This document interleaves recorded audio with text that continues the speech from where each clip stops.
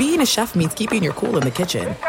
And with Resi Priority Notify and Global Dining Access through my Amex Platinum card, Right this way. it's nice to try someone else's food for a change. That's the powerful backing of American Express. Terms apply. Learn more at americanexpress.com/withAmex. I'm Katya Adler, host of The Global Story. Over the last 25 years, I've covered conflicts in the Middle East, political and economic crises in Europe, drug cartels in Mexico. Now I'm covering the stories behind the news all over the world in conversation with those who break it. Join me Monday to Friday to find out what's happening, why, and what it all means. Follow The Global Story from the BBC wherever you listen to podcasts. Enjoy all your favorite sports like never before at BetMGM. Signing up and playing is so easy. Simply sign up using code Buckeye and receive up to $1,500 back in bonus bets if you don't win your first bet. When you register with BetMGM, you can get instant access to a variety of parlay selection features, live betting options, and the best daily promotions in the business. And with BetMGM at your fingertips, every play and every game matter more than ever. Place your moneyline, prop, and parlay bets with the king of sportsbooks today. Sign up using code Buckeye and receive up to $1,500 back in bonus bets if you don't win your first bet. That's right, up to $1,500. Again, sign up using code Buckeye and receive up to $1,500 back in bonus bets if you don't win your first bet. BetMGM and GameSense remind you to play responsibly. 21 plus and present in Ohio. Subject to eligibility requirements. Rewards are non-withdrawable bonus bets that expire in 7 days. Gambling problem? Call 1-800-GAMBLER in partnership with MGM Northfield Park. That's 1-800-GAMBLER. Hey, it's Doug Gottlieb. You know our trusted partner, TireRack.com, has their fast, free shipping, free road hazard protection, convenient installation options, and their selection of the best tires, like the highly consumer-rated Bridgestone Weather Peak. But did you know they sell other automotive products as well? Wheels, brakes, and suspension, just to name a few. Everything you need to elevate your drive. Just go to TireRack.com/sports, TireRack.com. It's the way that tire buying should be. The 2024 presidential campaign features two candidates who are very well known to Americans. And yet, there's complexity at every turn. Criminal trials for one of those candidates. Young voters who are angry. The Campaign Moment podcast from the Washington Post gives you what matters. I'm Aaron Blake, and I'm covering my 10th election cycle. My colleagues and I have insights that you won't find anywhere else. So follow The Campaign Moment right now, wherever you're listening. Thanks for listening to the Doug Gottlieb Show podcast. Be sure to catch us live every weekday, 3 to 6 Eastern, 12 to 3 Pacific on Fox Sports Radio. Find your local station for the Doug Gottlieb Show at foxsportsradio.com or stream us live every day on the iHeartRadio app by searching FSR. Now let's get this party started. You're listening to Fox Sports Radio.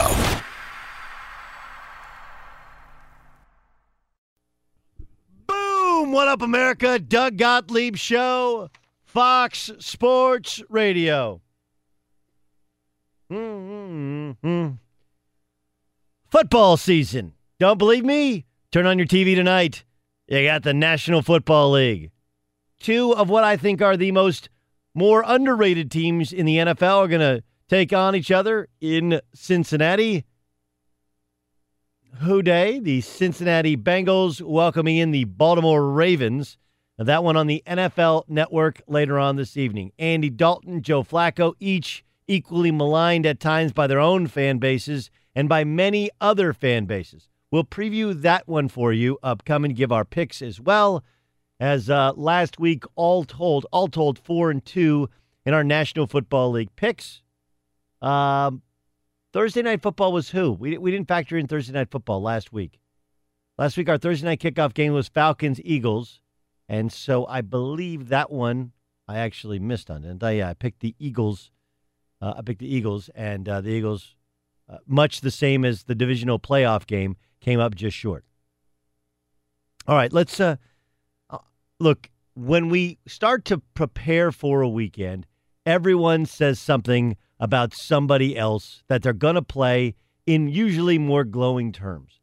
That's why the Jalen Ramsey trash talk is made even more prominent and becomes much more headline worthy. Because Jalen Ramsey talking trash is the exception, not the norm. The norm is what we've seen in New England. where you give respect even when it's not due to the other team's players, the other team's coaching staff, and the other team's quarterback. That doesn't mean that Doug Marrone isn't any good as a coach. It doesn't mean that his defense and his overall team isn't good. But when Bill Belichick talks about how good he thinks they are at quarterback, most of us go like, yeah, that's like a Lou Holtzism. A really good quarterback. I tell you what, that Blake Bortles is outstanding, right? So you have to take things that are said with a grain of salt, or maybe with a whole pallet of salt. In their preparation for the Cleveland Browns, Drew Brees had some glowing praise for number 1 overall pick Baker Mayfield. Take a listen. I think he can be a lot better than me. Man, he's got all the tools. He's more athletic. He probably can run around better. He's got a stronger arm. I'll give Baker Mayfield advice if he asks for it. I'll give Baker Mayfield advice. He's got a stronger arm. I guess the first question would be, how would you know? Right? How would you know until you actually saw it? And the saying stronger arm is one of the untold stories of the National Football League. Drew Brees in a dome, 311 passing yards per game. Drew Brees' touchdown to interception ratio in a dome, 2.47 yards. His completion percentage is 69.2%. His QBR is 102.9. His record in a dome is 72-48. He's played 120 games in a dome. Played 121 games out of a dome. His touchdown to interception ratio is 1.87, far lower. He passes for 60 yards less a game, 251. His completion percentage is 5 percentage points lower at 64.7, and his QBR is 12 points lower at 90.9. He's played 121, or just one more game out of a dome. And his career record, this is San Diego and New Orleans combined, is 65-56 out of a dome. Instead of overreacting to him giving praise towards a player he's never been on the same field with, which of course is what everybody does in the NFL, it's Drew Brees letting you in on a little secret that's not so much a secret in the NFL. If you can cut out the wind, if you can cut out the weather, you can make an average quarterback into a Hall of Fame quarterback. Then you factor in that Drew Brees is pretty good, but his biggest weakness had been arm strength and size, and he overcame size with the unique way in which he angles his head and how he looks up before he throws. But if you can overcome those two factors, and the dome effect does, you got a chance to be an all-timer. It's one of the hard things about Kurt Warner. Kurt Warner is a Hall of Fame quarterback when he played indoors in St. Louis, in the Super Bowl, and in Arizona. When he played in open air in New York, he was a disaster. Disaster. Even Peyton Manning, his QBR is 5 points lower. His touchdown to interception ratio is far lower. And his record is far inferior. And he played 136 games outdoors. And that's not even factoring in he played essentially in a arm booster his last 5 years playing in Denver, which boosts your production because it hides your weak arm because of altitude. When people say that the New Orleans Saints are a dome team, some of it is how their defense is built, some of it is how their offense is built, but most of it is Drew Brees can't play outdoors in comparison to how he plays indoors. And then you circle back around to Baker Mayfield, and you start to realize that in the AFC North, there are no domes. Every game you play is going to be played in open air. The furthest south you go is in Baltimore. At least in the AFC East, where you're in terrible weather with Buffalo and the Jets and the Patriots, at least they have Miami on the schedule.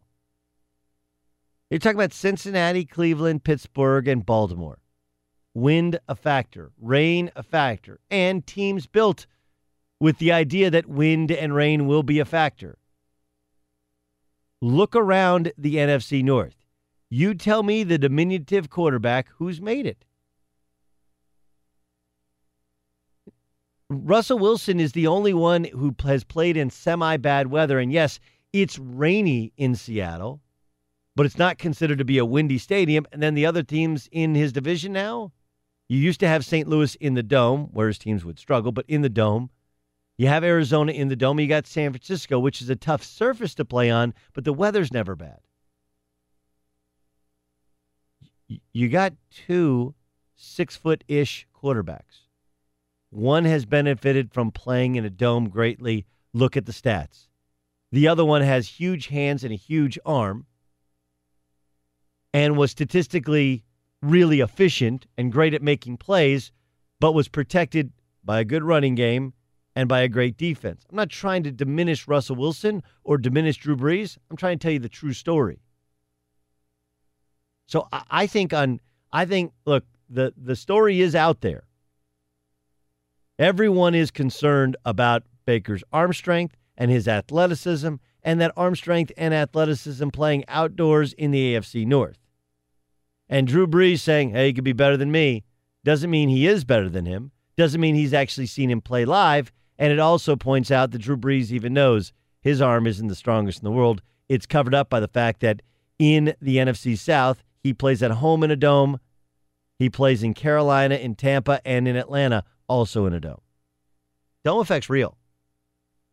Where you play affects how you play and how efficiently you can play. It's also one of the things that commands the respect of so many, what Tom Brady and Aaron Rodgers have been able to do. It's not just that they have great arms and great talent, but they've been able to do it in 2 of the worst weather spots in the NFL. I talked to a kicker a couple weeks ago, and he was like, man, if I could just get to a dome. He's an out-of-work kicker. He's like, if I could just get to a dome. Because then it just comes down to, can you kick? You don't have any of those bad luck kicks. And you get 1 bad luck kick or 2 bad luck kicks in a game, and suddenly you lose confidence. You start questioning yourself. Quarterbacks are much the same. Dak Prescott, it wasn't terrible weather, but it wasn't great weather in Carolina last week in comparison to playing in the dome. Playing in a dome hides many of your warts. Ask Drew Brees. He knows it. He may not be willing to say it, but he says it in so few words. Coming up next. Remember when LeBron James had the world's greatest memory? Remember that? Sean McVay made him look like a guy who couldn't remember what he had for lunch earlier today. I'll prove that to you upcoming next on The Doug Gottlieb Show, Fox Sports Radio. Be sure to catch live editions of the Doug Gottlieb Show weekdays at noon Eastern, 3 p.m. Pacific on Fox Sports Radio and the iHeartRadio app. This program brought to you by Progressive Insurance. Last year, over 3 million drivers switched to Progressive. Call 1-800-PROGRESSIVE or visit Progressive.com today and find out if you could save.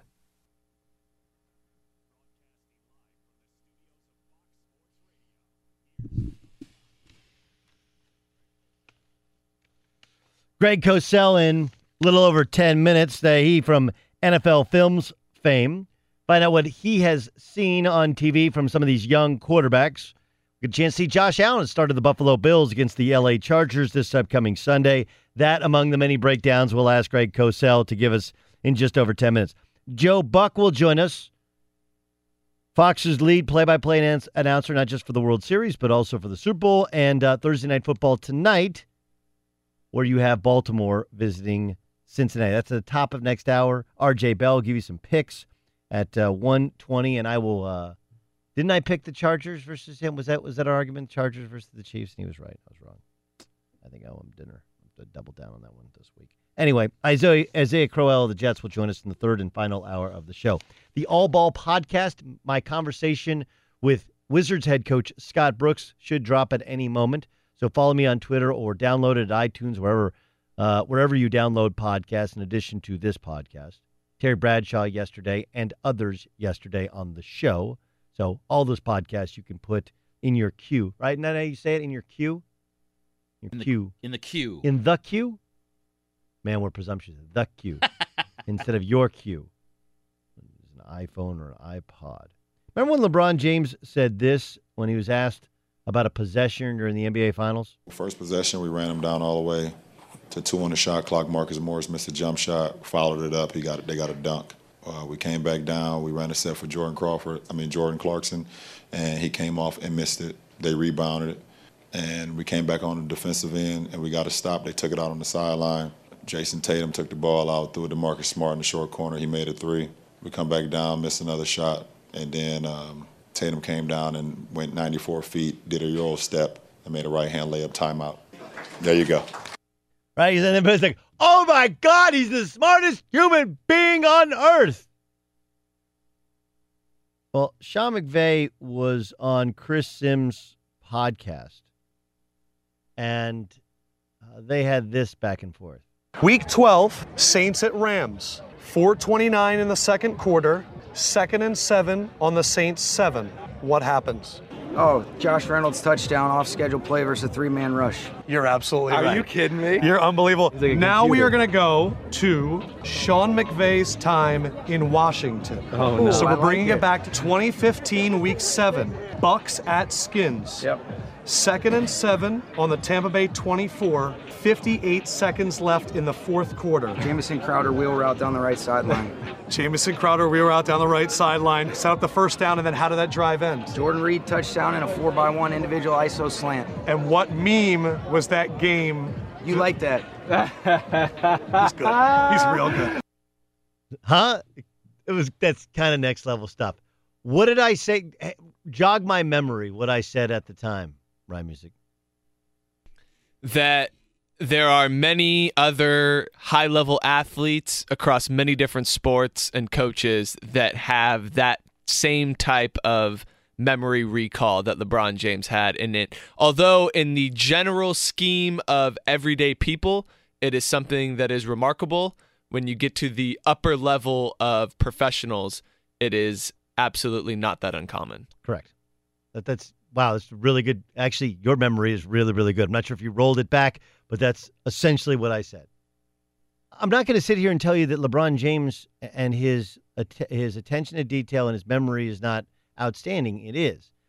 There's a couple things. One, we don't. Most people don't actually know what a photographic memory is. Right? They think a photographic memory is what LeBron James displayed. LeBron James may have a photographic memory, but he did not display a photographic memory as he had complete recall of the starting sequence of the game. A photographic memory is all of that, and oh yeah, by the way, there was a lady in the third row wearing a red shirt holding a Coke cup, and she had on some glasses. The eyeglasses were brown. You know, the sneakers that Jason Tatum had were white with black with red stripes on them. A photographic memory is people have the unique ability to close their eyes and see a photograph, which is a little bit closer to what Sean McVay was able to show because the memories were so far etched and it felt like he was taking you back to the exact play. But even that is not the true photographic memory. It's just a really, really, really good memory. But the most important takeaway is I know you're blown away by it. I get it. You're like, man, I lost my car keys. Guess what? It's a good chance LeBron James and Sean McVay could also lose their car keys. Just because you have a great memory for sports does not mean you have a great memory for everything. It doesn't. My late father, he could tell you about every kid he ever recruited to play AAU basketball, to play college basketball. He was a college basketball coach for 19 years. Every single one. Could tell you what gym he saw him in. They're amazing. But, I mean, he couldn't remember his car keys, his checkbook. I've told people many times over that he would go to put gas in the gas tank and then drive off with the nozzle still in the car. Happened 3 different times. So it does happen. But high-level thinkers in sports, what I like about it is I think most people have moved off as a dumb jock. I think most people believe he's moved off he's a dumb jock. For anybody, black, white, or otherwise. But what I don't like is that we do have a tendency to believe that these are the exceptions. At least in my world, most coaches I know close their eyes and they can tell you about a substitution they made, a timeout they called, what play they ran, how the defense played them, and football and baseball and basketball and players are no different. Yes, John Ramos. Maybe it's because they care like your dad.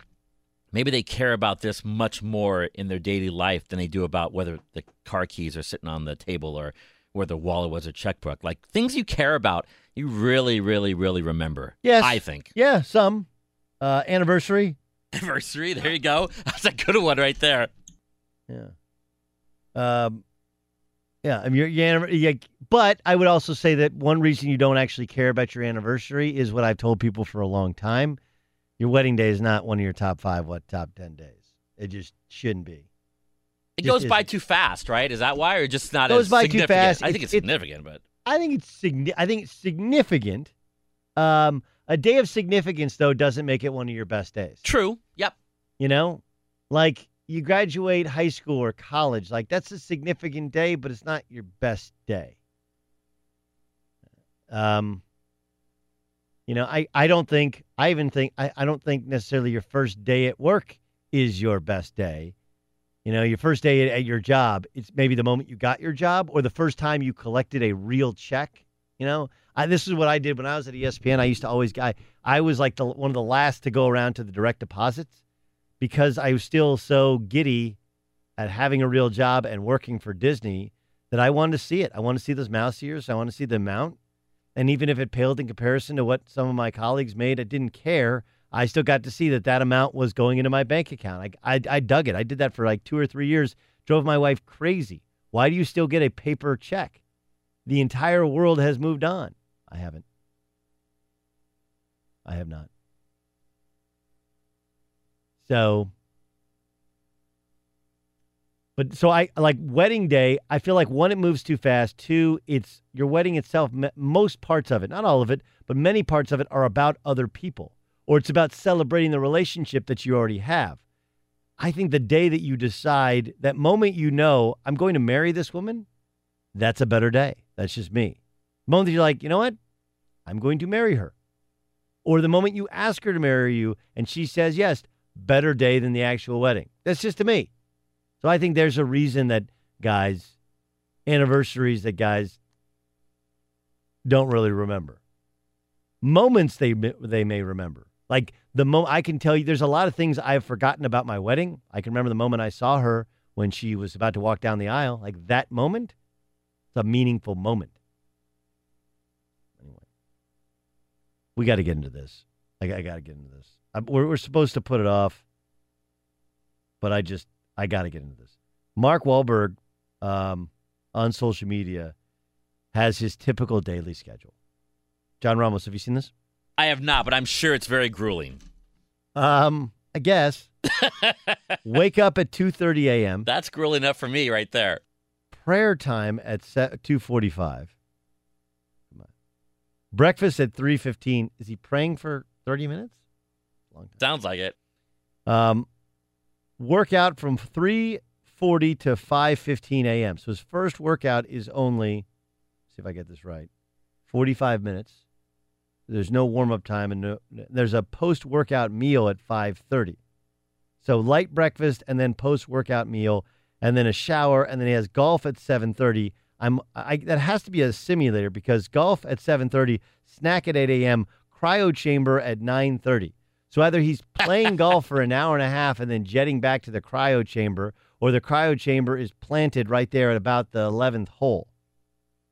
Another snack at 10:30. Family time meetings, work calls from 11 until he takes lunch at 1.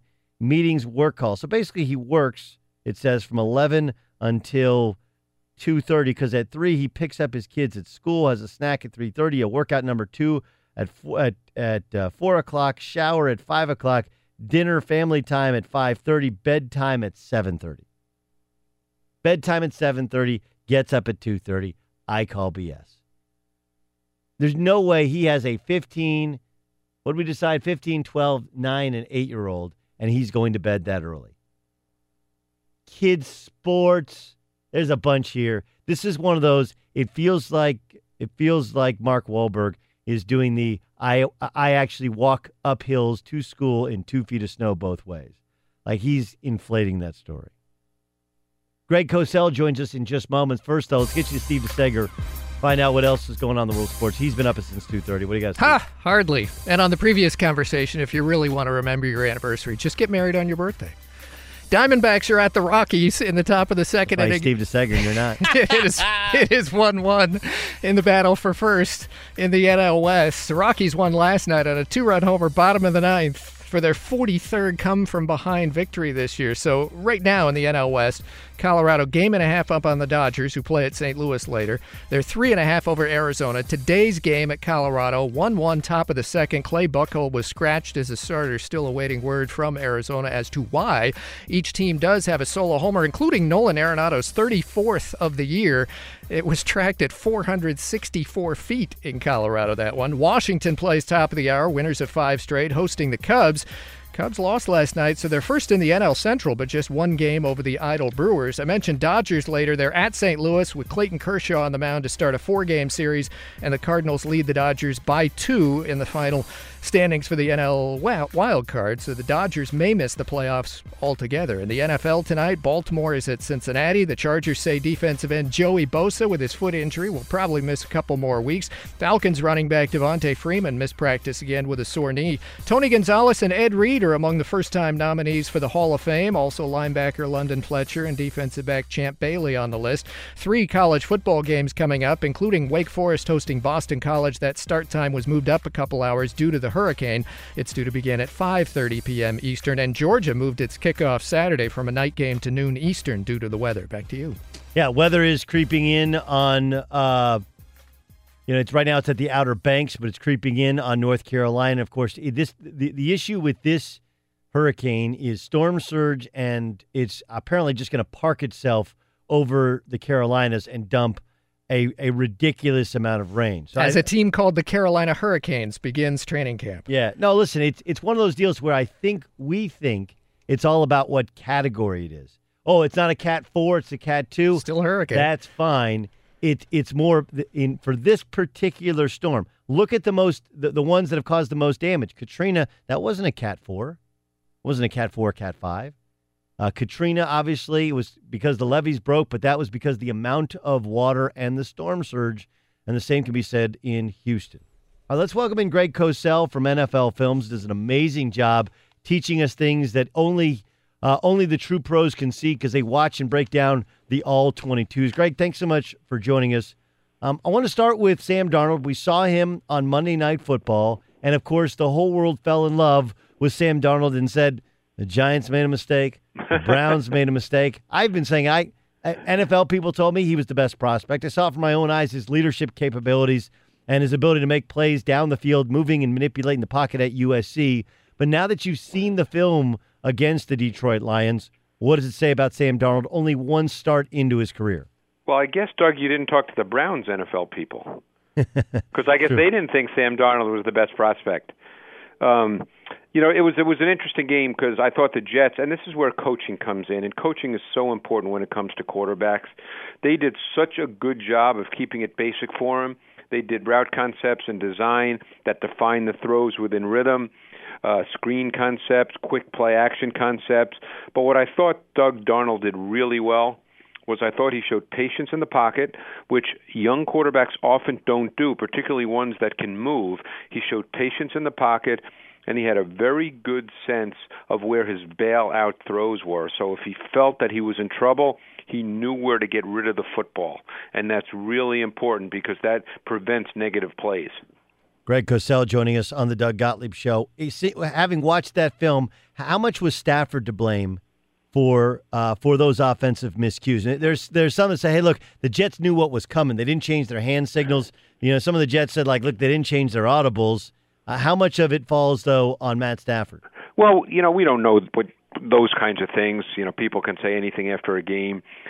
I think what I thought the Lions were going to try to do, which they did not do in that game, because essentially that game was relatively close most of the way, was they talked all off season about more balance, about running the ball, about less dropbacks for Stafford, because as good as Stafford is, and he throws the ball as well as any quarterback in the league, it's very difficult to ask your quarterback with an offensive line that's a little reworked to drop back as many times as he did. And he can have great games, no question. He did not throw the ball well in that game, but that team has zero offensive balance right now, and that's something they clearly have to work toward. Pat Mahomes seemingly lit the world on fire. I mean, I think he was helped out by, one, having an incredible play caller, and then the speed that entire team has, especially Tyreek Hill, who dominated that game from kick return to finish. What'd you see from Mahomes on film? Yeah, I think that you hit it right on the head. I think when Andy Reid faces a defense that is relatively predictable, and predictable is not necessarily bad if you execute at a really high level. We saw that for years with the Seahawks, and now it's Gus Bradley from the Seahawks with the Chargers. And the defense is relatively predictable. Andy Reid is so good at designing route concepts and combinations to break that down, which he did well in that game. And that really defines throws for Pat Mahomes. He made a couple of really good throws. He made a couple of reckless throws that worked out for him. And I think that's something we'll have to watch as we go forward. And then they were extremely innovative in the tight red zone, which of course added to his numbers, and fantasy people are happy. But those were really innovative concepts that I think you'll see more teams use, because red zone, and this is not profound, Doug, as you know, but unfortunately a lot of teams get in the red zone and don't score touchdowns. I think you'll see more teams with innovative concepts to get in the end zone. Like the Atlanta Falcons? Is that what you're talking about? You calling the Atlanta Falcons by name? I don't think I mentioned that, but as long as you did, there was a perfect example, because for 3 or 4 plays in a row, they faced an Eagles zone coverage concept, almost an umbrella zone concept, and when you face something like that, you have to overload it. You have to get 2 or 3 players in a route concept in one zone, so you put that defender in conflict. They did not do that. They simply ran vertically right at the zone defenders, and then you're just counting on them theoretically winning, but the space is so condensed, it's very hard to do that. Greg Cosell from NFL Films joining us on the Doug Gottlieb Show.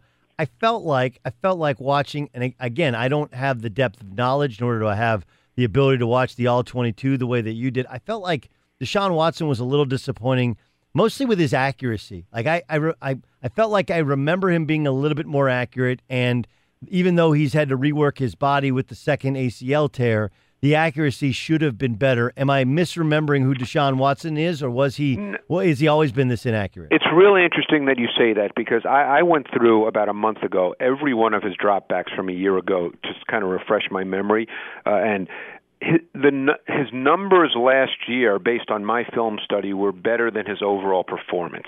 Now, he was very good as a rookie, because he was a rookie, so you have to give him a ton of credit for his overall performance. But he's a little bit reckless. He's a little bit undisciplined. He's not quite as accurate as people might remember. And that's something he must work on, because at the end of the day, he's not a big-armed kid. He's not a bad thrower, but he must be an anticipatory, timing, precise ball placement thrower to be consistent every week. And in this game, he was not. Now, in all fairness, they were working with a totally reworked tackle group on each side, left tackle and right tackle, and it caused some issues in protection, and he was an uncomfortable player throughout the game. Greg Cosell from NFL Films joining us. Dak Prescott seems to have regressed. Now, it should be pointed out, working in a new tight end. Should be pointed out, they don't have their starting center. And, of course, though they don't have Dez Bryant, there's some good, some bad to it. They threw Dez Bryant 133 times last year. So that's right. A volume of throws to throw to somebody. And when we went up to their camp, their whole mantra is, hey, ensemble cast, find the mismatch, underneath stuff. This is going to allow kind of our speed to really kind of be our weapon, in that we'll beat you. Strength will be in numbers. 1 week in, it sure doesn't seem that way. How did it look on film? And you can do that because they faced a Panthers defense that played predominantly zone. So it's not a matter of receivers winning per se. It's a matter of designing route concepts and combinations to beat zone coverage. I don't think the film showed that their coaching staff did a really good job with that in this given game, and I'm sure they're kind of looking at themselves in the mirror and trying to figure that out. Now, having said that, I thought Prescott left some throws on the field when he did not eliminate what wasn't there and isolate what was there quickly enough, and he needs to be better at that. I think the term we like to use is a calm helmet. He did not play with a calm helmet. His head was moving too much side to side, and that normally is the indication that a quarterback is not seeing things with clarity. Are the Bills that bad or the Ravens that good? Yes. Yes. Off of week one, it's hard to make a definitive judgment. I don't think the Bills have a very talented roster, and I think that games can get away from them just because I don't know if they have the talent to hang in if things start to go south. I'm anxious to see the Ravens go forward with their passing game. This particular week, I think they threw the ball 30-plus times in the first half alone, and they did a really good job with play action, and they've certainly increased their receiver dimensions with the players they signed in the offseason. So they have, theoretically, what you would like to have at the receiver position. So I'm very anxious to see them going forward. I'm also anxious to see Josh Allen against the Chargers. Look, he might be bad against the Chargers, but he couldn't be any worse than Peterman was either this last week or last year against the Chargers. But he seemed to, when he got an opportunity, he seemed to make some throws that Nathan Peterman could make. Like, I know the idea is to sit him, but I do think he's the better option than Nathan Peterman, is he not? Well, the idea always seems to be to sit guys, as we found out with Dave Caldwell and the Jaguars a number of years ago when he insisted on draft night that Blake Bortles would not see the field as a rookie, and week 3 he was the starter. So same with Mitchell Trubisky in Chicago last year with Mike Glennon.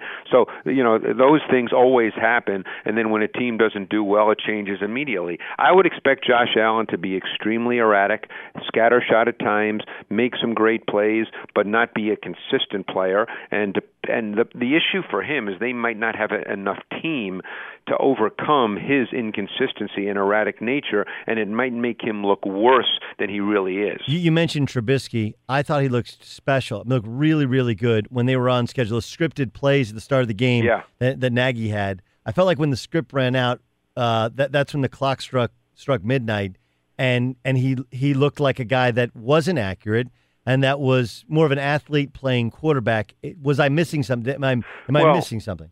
I think that with Matt Nagy there and with Mark Helfrich from the Chip Kelly school that they will have a very schemed offense, Doug. And I think that when they can execute that, in some ways it's like Andy Reid. That's where Matt Nagy comes from. It's just like with Alex Smith. Alex Smith has games where he was phenomenal because the plays that Andy Reid dialed up broke down the coverage. And then there are other games where, for whatever reason, it didn't, and Alex Smith did not look quite as good. I think Trubisky will be in a similar situation. When they can dial it up and it's there, he'll look really good. Now, theoretically, any quarterback should, but I think Trubisky, particularly at this point in his career, that's the way he will be. Great stuff, as always, Greg. I love your work on the NFL films, and, of course, listening to you with Colin Cowherd. Can't tell you how much I appreciate you stopping by and joining us on my show. All right, Doug, appreciate it. Looking forward to it. Pleasure's mine. Greg Cosell, NFL Films, as good as anybody who does it or has done it in the business at breaking it down and making it edible for those of us who can't consume all that he consumes on a weekly basis. Guess who isn't ready to call Sam Darnold a franchise quarterback? It might surprise you. Next. Be sure to catch live editions of the Doug Gottlieb Show weekdays at noon Eastern, 3 p.m. Pacific. Online shopping can be confusing. Well, not anymore. With True Price from TrueCar, now you can know the exact price you'll pay for your next car. So visit TrueCar and enjoy a more confident car buying experience. Doug Gottlieb Show, Fox Sports Radio. How much did Shannon Sharp say he plays for a haircut? $250 a week or $350 a week? $250 a week? Really? It seems It seems excessive. Excessive to anybody else? We'll find out what everybody in the show pays for a haircut. Different levels of foliage falling from different levels of hair. Let's get to a game, though, first. Game time! This is Game Time. It's game time. On the Doug Gottlieb Show. Steve DeSager, how much do you pay for a haircut? $250 is what he said? Yeah. $250 a week. Okay, that's a person with just too much money. Yes. Yeah. Yeah. $13 is the answer. As cheap as it gets. $13 is good. You know what the difference in a good haircut and a bad haircut is? Not much. 2 weeks. 2 weeks. 2 weeks. What do you got? John, game? Guess who? Guess who? I will give you an item, and obviously you will guess who we're talking about. Item number 1 from the NFL. Guess who isn't ready to declare Sam Darnold a true franchise quarterback for another 100 games, maybe? Skip Bayless. Maybe somebody in-house is what we're looking for. Todd Bowles. Yeah. Yes, it is the head coach of the Jets. He said, we won one game. One game. Comments? It's only been one game. To sit here and say whether he's great or whether he's trash or whether anything else is kind of way too early for that. He's played one game. He's got a lot of years to go, and he'll build it as he goes. I can tell you, he said, after about 100 more of them, whether we have a franchise quarterback. Right now, a little early. I think that's really, really smart. It's smart stuff. Try and take some of the pressure off of Sam Darnold. And also realistic. Yes. Item 2, guess who is still pretty sore after playing his first NFL regular season game since last October? Somebody on offense. Carson Wentz. No. Odell Beckham Jr. we're talking about, still feeling pretty sore. He had broken his ankle last year. He said there were a lot of things that I went and looked at and stuff I felt like I could have done better Sunday. Little chances we had in the game that could have been a difference. They lost a close one. And the fact that he is sore is reasonable. Most guys, when you haven't played a real football game, you are going to be really, really, really sore. Melvin Ingram was sore week 1, Chargers, and he was playing all last year. And item 3, guess who is a veteran starting quarterback in the NFL and thinks they are better now than at any point in their career? Started last Sunday. He feels like he's better now than ever? Yes, veteran. Tom Brady. No. Bearded Ryan Fitzpatrick. Than any point in his career, he says. A lot of that is mental and whatever else, but there's a lot of different throws, things that are ingrained in you with muscle memory. It truly, quote, I feel like the older I've gotten, the better I've become. He strongly considered retirement after a disappointing season with the Jets a couple years ago. Yeah, no, remember, he held out, and then he showed up late, and then he was terrible and overpaid, and then he's back to being a backup. I think some of it is they got a lot of weaponry there, and Dirk Cutter's a good play caller, and they played indoors. Old guys playing indoors. We started the hour talking about indoors. Hey, Ryan Fitzpatrick, who's always struggled to throw the ball downfield, all of a sudden starts throwing the ball deep downfield. And he's doing it in New Orleans. What does that tell you? Item 4, guess who wants Amari Cooper to get more targets? Who in-house, not just Raider fans? John Gruden. Yeah. Yeah, in fact, the comment. Had more time of possession, perhaps we would have seen more Cooper. But you look at the film, we had him open, wide open, deep. We didn't go there. He was open a couple times, and for whatever reason, we didn't go that route. But, yeah, we want to get him going, and that's easier said than done now. So a shot at his quarterback yesterday. 1 reception for Cooper on 3 targets, 9 yards receiving Monday night. I don't think he was happy, nor should he be happy with Derek Carr. Derek Carr had happy feet, got rid of the ball quickly, pressure in his face. He didn't step up into it. Look, there's one of the reasons that they struggled so mightily last year was there was a break in that locker room between guys that thought he was tough and guys that didn't think he was tough and guys that thought he was good enough. And the guys that didn't think he was tough enough, I think watching that film, they have even more kind of energy to their fire. He's going to have to play better. Jacksonville against New England this weekend. Guess who is, quote, preparing like it is any other week ahead of his matchup with Jalen Ramsey? Tom Brady. No. Rob Gronkowski. Yeah, it was Jalen Ramsey who said in that interview last month, I don't think Gronk is as great as people think he is. Anytime Gronk has been matched up with a corner, he's had a very bad game, and that corner has had a very good game, end quote. Except statistically, that's not actually true. It's Jalen Ramsey. Look, Jalen Ramsey's the same guy that says, what was it, in a week or in a month, he could be an all-star in the NHL. Like, dude, you couldn't even learn how to skate in a month. So... That's game, huh? Game time. This is Game Time on the Doug Gottlieb Show. Well, I've stopped paying any attention to what Jalen Ramsey says. He's a good player, but he's clearly just trying to draw attention to himself, and I will not take that bait. Hockey's not a sport that we cover, but I do have enough respect for it to understand those guys are freaks. They're awesome. They're super talented at what they do. And anyone who says something that stupid should not be taken seriously on other matters. That's the way I look at it. Joe Buck joins the show next. He called the Cowboys versus the Panthers. How bad's that Cowboys offense? Find out on the Doug Gottlieb Show. Fox Sports Radio has the best sports talk lineup in the nation. Catch all of our shows at foxsportsradio.com. And within the iHeartRadio app, search FSR to listen live. What up, Doug Gottlieb Show, Fox Sports Radio. Coming to you from beautiful, sunny Los Angeles, California. Tonight we got Thursday Night Football. And it's weird because technically, last week we had Thursday Night Football, but it was not part of the Thursday Night Football franchise. You got it? It's very, very important. It was Sunday Night Football on Thursday night. Tonight is Thursday Night Football on Thursday night, only it's on the NFL Network. And it's a really important game of two teams that I would deem to be underrated, underrated nationally. Like when you say Joe Flacco, people are like, oh, Joe Flacco. But he's been great in the playoffs. He's won a Super Bowl, and his team should have been in the playoffs last year, and they dominated the lowly Bills last week. Then you got the Cincinnati Bengals, who had been a team that had consistently made the playoffs. They suffered through a couple of injury-riddled seasons. Marvin Lewis survives a coup, and they go out and beat Indy on the road. Don't know how good Indy is. Don't know how good the Bengals are, but it appears they got some serious dudes at skill positions if their offensive line can help. So, a lot to it. And, oh, yeah, by the way, last year when the Bengals beat the Ravens, it dumped the Ravens from the playoffs. So we got that to get to.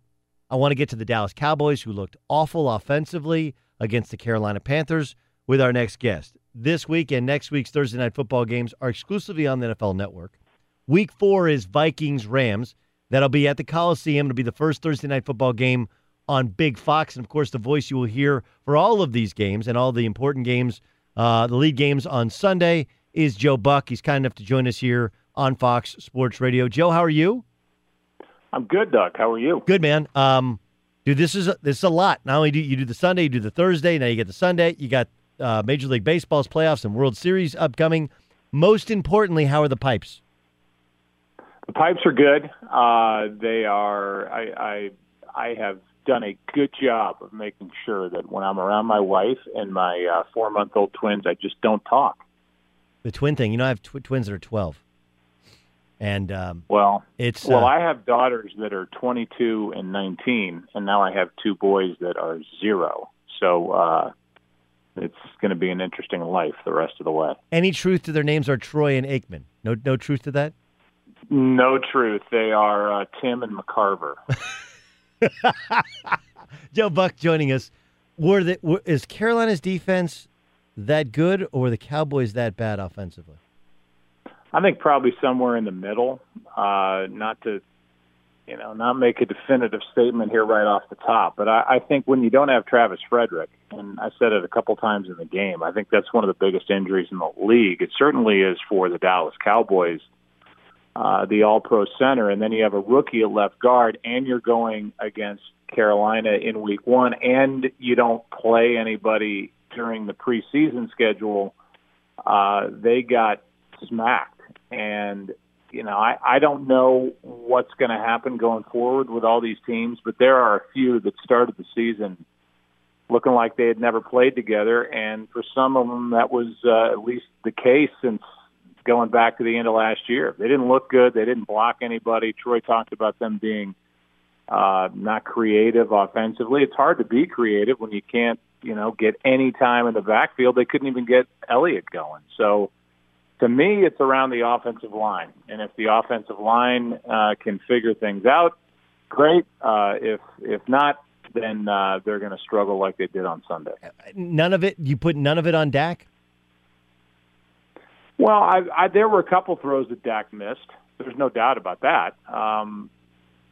But, again, I think he's a young guy. I'm not making excuses for him because he admitted after the game. We talked about it during it. He said after the game that he was off. He didn't know why. But, yeah, I would I'm going to give him a pass a little bit and say getting back to game speed was something he wasn't ready to do after that preseason, and the offensive line stunk. But, yeah, he's got to be better, no doubt about it. But I think it's the offensive line. Joe Buck joining us on the Doug Gottlieb Show on Fox Sports Radio. I want to get to tonight's game, Thursday Night Football on the NFL Network. Joe and Troy on the call. But I want to ask you about Aaron Rodgers. He gets hurt in the first half. They look awful. They're down 20-0, and he comes out of the tunnel almost like a Willis Reed type of moment. You've been doing this a while. Give me, if you could just refresh your own memory, what's the most remarkable quarterback performance that you've seen? Because the Favre the Favre, when his dad died, that was Monday Night Football. I think that was Al Michaels. I'm trying to think. Yeah, you're right. It was Monday night or Sunday night. It was definitely Al. I think it was Al and Matt. Yeah, it was Al and Madden on Monday Night Football. What's the one? It doesn't even have to be a big name, but the one to which you remember, and you're like, wow, that was the most remarkable one that I've been able to see and call in person. Call? I don't know. I would probably go back to my childhood and either Neil Lomax or Jim Hart getting up off the carpet and guiding the St. Louis Gridbirds to a near win against the New York Giants, the Dallas Cowboys, the Washington Redskins back in the day. I don't know. I don't. It's hard to really put into perspective or start comparing comebacks and efforts in one era compared to another. I did. You mentioned Brett Favre. I did a game that he played in that was incredible against the Atlanta Falcons at Milwaukee County Stadium. The last game they played there as the home team. They used to have, I don't know, 1 or 2 games in Milwaukee every year, and he came back and made a diving touchdown with it was basically like the clock expiring, and he scores a touchdown. It was Sterling Sharp's last game in the NFL. I don't know. I'm sure there have been terrific games over the years and comebacks, but that was pretty spectacular to see him hopping around on one leg, avoiding what was a pass rush that was just in his face and dominant, at least through the first half, and to will his team to victory. I mean, he is just that good, and that quick release allowed him to get rid of the ball quicker than other guys would have been able to with a bad leg. I just don't know. I know he's got a sprain in there. From what I'm told, sprain means at least a minimal tear, so we'll see what happens this week. He will be tested certainly this week against the Vikings. You mentioned Neil Lomax. Was Roy Green, was that the name of the what was the wide receiver that had the one-bar fame? It was Roy Green, right? Well, there was Pat Tilley, was the little guy, and then Roy Green was one of the greatest athletes to ever play in St. Louis. He started both ways, corner and wide receiver for a while, and then just went wide receiver. But he was fantastic that nobody ever heard of outside of St. Louis. Listen, I grew up in Southern California, and here's what I remembered when you'd watch games from Old Busch Stadium was a couple of things: Roy Green, Neil Lomax, and whether it was baseball, summer baseball, or early fall football, they'd always do the temperature, and then they would do the field temperature, and the field temperature would be like 30 degrees hotter than the actual temperature. And they would show the AstroTurf, and it would have, it's like almost like wavy lines. It was so hot you couldn't actually see. You could actually see the air with the wavy lines. It was so hot down there.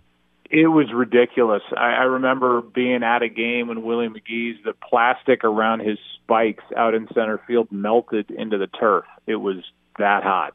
And, and to think that those guys, I'm really close and good friends with Dan Deerdorf, who is a Hall of Fame tackle, and those guys were playing on basically a thin piece of carpet on top of concrete. And when there is no mystery as to why these guys limp around the rest of their lives, and that turf was just brutal during the middle to end part of baseball and the beginning of the NFL season. Yeah, I mean, listen, old-time announcers, old-time broadcasters, you should have seen the monitors we had to use. But that's you're not limping. Right. You don't have all. It's not like old-time football players. Joe Buck joining us on the Doug Gottlieb Show, getting ready for Ravens taking on the Bengals. One of the things that people should know about you and Troy is you get to sit down with the quarterbacks, you get to sit down with the coaches in prep for it.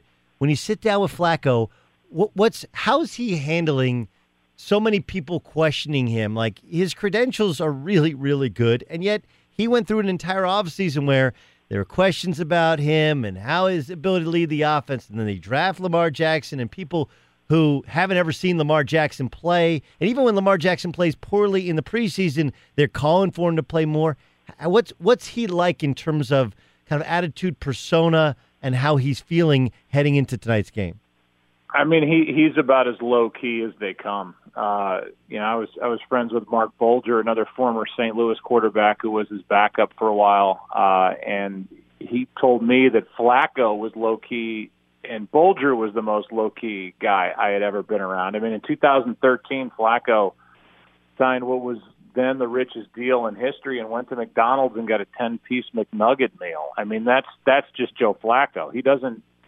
I don't think he buys into any of that. I don't think he cares. These are two quarterbacks that aren't totally loved by their home fan base.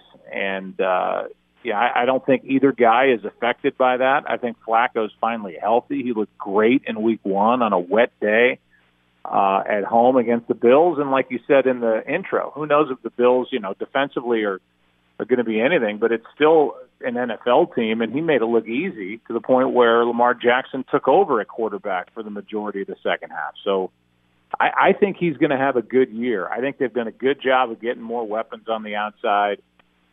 Their offensive line is certainly better than Cincinnati's going into this game, and that's where the game's going to be won and lost. If Cincinnati here at home can keep this Baltimore Ravens defense out of Andy Dalton's face, then they've got a shot. If they can't, and the right side of their offensive line is sketchy, let's say, then I think Dalton's going to have a rough day, and the Ravens should walk out of here 2-0. All right, most important thing, you and Troy, now you guys aren't doing every one of these NFL Network Thursday night games.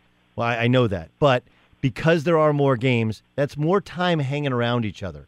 And we know how when guys spend too much time around each other, even best friends, there can be scuffles. There can be tips. Oh, yeah. We saw what happened in Detroit with the Tigers announcers. How are you handling the more time around Troy? Well, first of all, I can see how that happens in baseball when you're every day in a cramped booth watching a bad team like they're watching. I don't know if Troy and I are ever going to come to blows, but if we do, bet on Troy. Because he's in better shape now than he was when he played. Yeah, how is that possible? And I'm telling you, it's ridiculous. I went down to the gym like about an hour ago, and he was running on the treadmill, and I went in, I looked at him doing that, and I just turned around and left. He's not doing the, I don't know, you saw Mark Wahlberg put out his daily schedule where he gets up at 2:30. That's no way. He has 4 kids. Nobody with 4 kids goes to bed at 7:30 and gets up at 2:30 in the morning. It's impossible. I mean, it's literally impossible. And I've met him a few times. Could not be a nicer guy, and I've seen him around his kids. Great dad, but I'm throwing a lot of question marks around the 2:30 wake up call in the morning, and the prayer, and the workout, and the golf, and the cryotherapy, and everything else. Have you ever golfed in 2 hours? Most important question. No, I mean, that tells me that he's just doing it alone. I would rather enjoy it. I'm on the other end of the spectrum. I milk around a golf for about 6-7 hours. Maybe he has the cryo chamber on the course. You ever think about, like, you get to the turn, he hits the cryo chamber, and then goes out and plays 9 more? In the cart, just gets in, gets freezing, hops out, hits his ball, gets back in, and rides to wherever it landed. Well, listen, congrats on the Twins.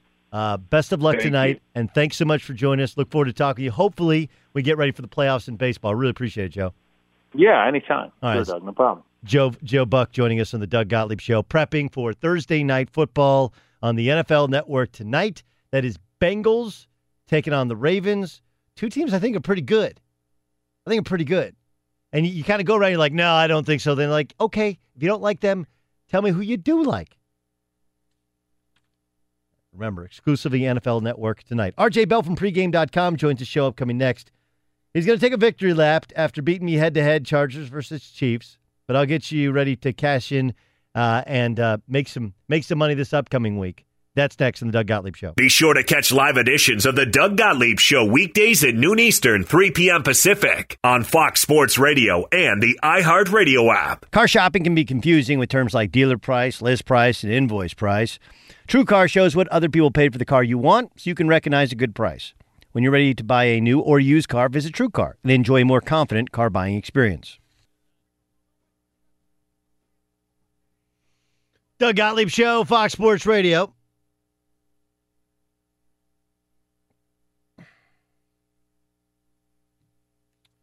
Every Friday night and every Saturday night, we got a show on Fox Sports Radio hosted by our next guest.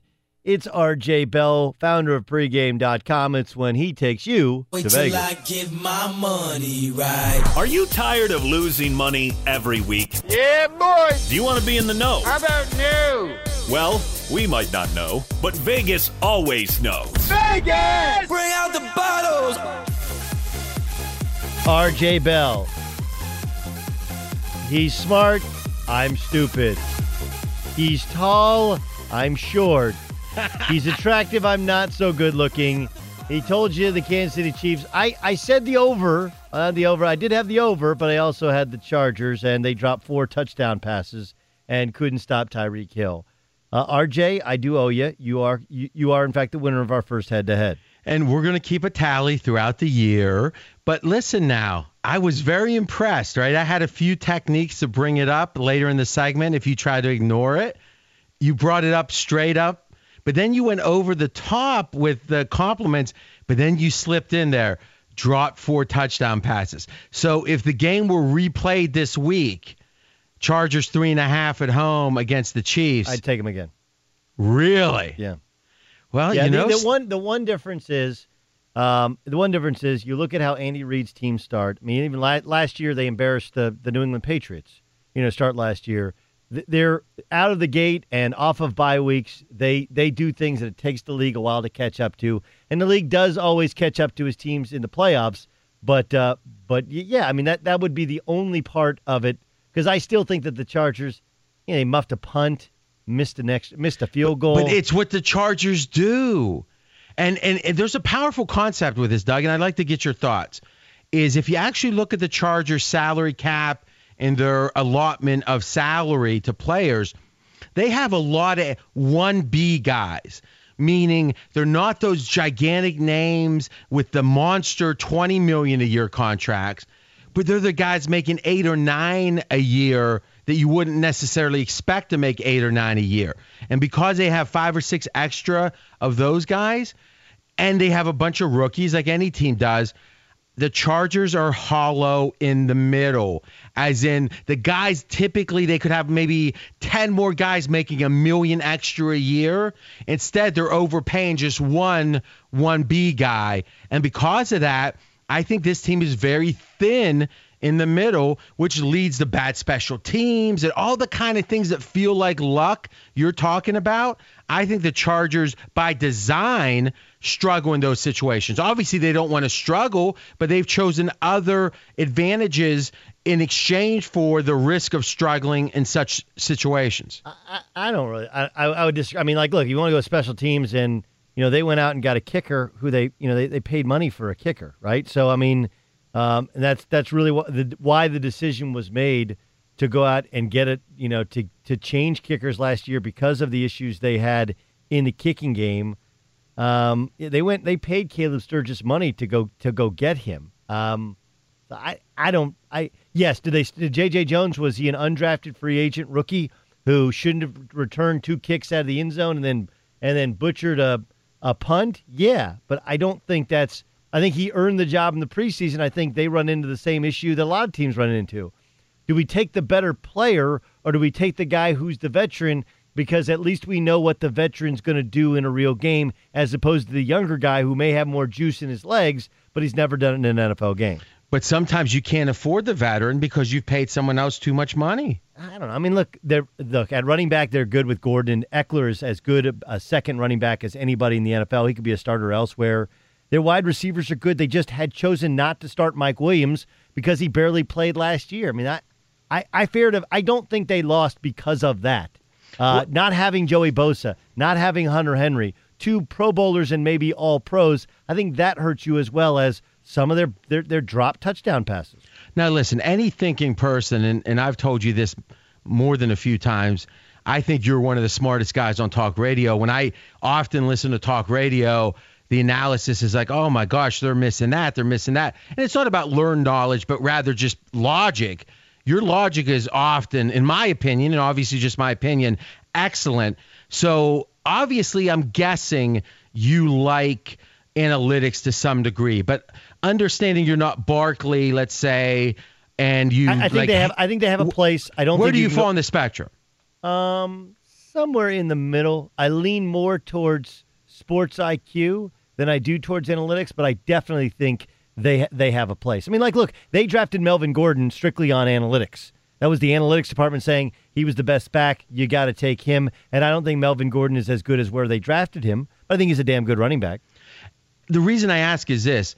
I believe, and just like in the financial sector, and my background is in finance, at least my education, is every model creator always wants to feel like they've cracked the code, that they're representing reality in their model.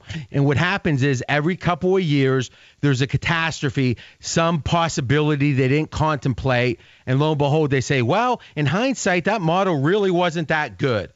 And I think math guys in the sports world are oftentimes not near as good as the financial world. Because let's be honest, if you could work on Wall Street as the elite analytics guy or for the Dallas Cowboys or Team XYZ, you're going to make about 20x on Wall Street. Not that money's the only thing that matters to some people, but we know it's a driver of decisions for many. So you've got B-level analytics guys, at least compared to the highest level on Wall Street and the hard sciences, and they all want to feel like they've got the whole world figured out.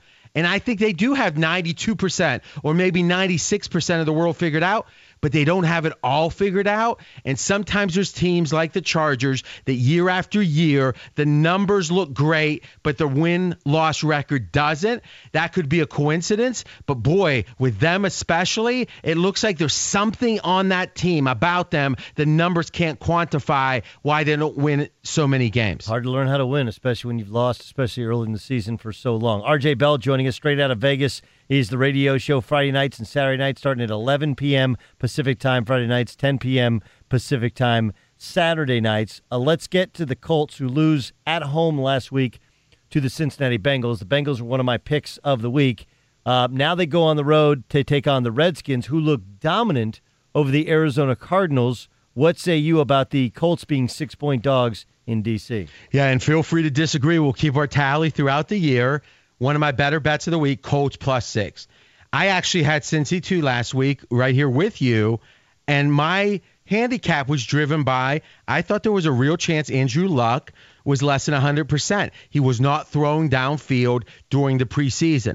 After watching the game Sunday, I feel like Andrew Luck's near 100%, if not 100%. Now, the fact is the Colts should have won. Maybe, it was a close game. Let's say it was a coin flip against the Bengals. Redskins looked dominant. But now this line went from 3. If you were to bet this game last week, Redskins were favored by 3. Now the Redskins are favored by 6. So there's been a 3-point adjustment based upon one game by each team. Overreaction Monday, remember that earlier in the week? We've all been talking about it. The line is overreacting to how good Washington looked. Value on the Colts +6 with a healthy Andrew Luck. The Dolphins take on the Jets. This used to be during our childhood. This was one of the must-watch games of every season, right? Remember, it was Ken O'Brien that would lead the Jets, and they would always put up numbers against the Dolphins. The Dolphins win the NFL's first ever 7-hour game. They're taking on the Jets, who are on a short week coming off Monday Night Football, but everybody's going crazy about Sam Darnold. Dolphins as dogs to take on the Jets. Who do you like? Honestly, our friend Colin, I think, is helping us get a good bet on Miami.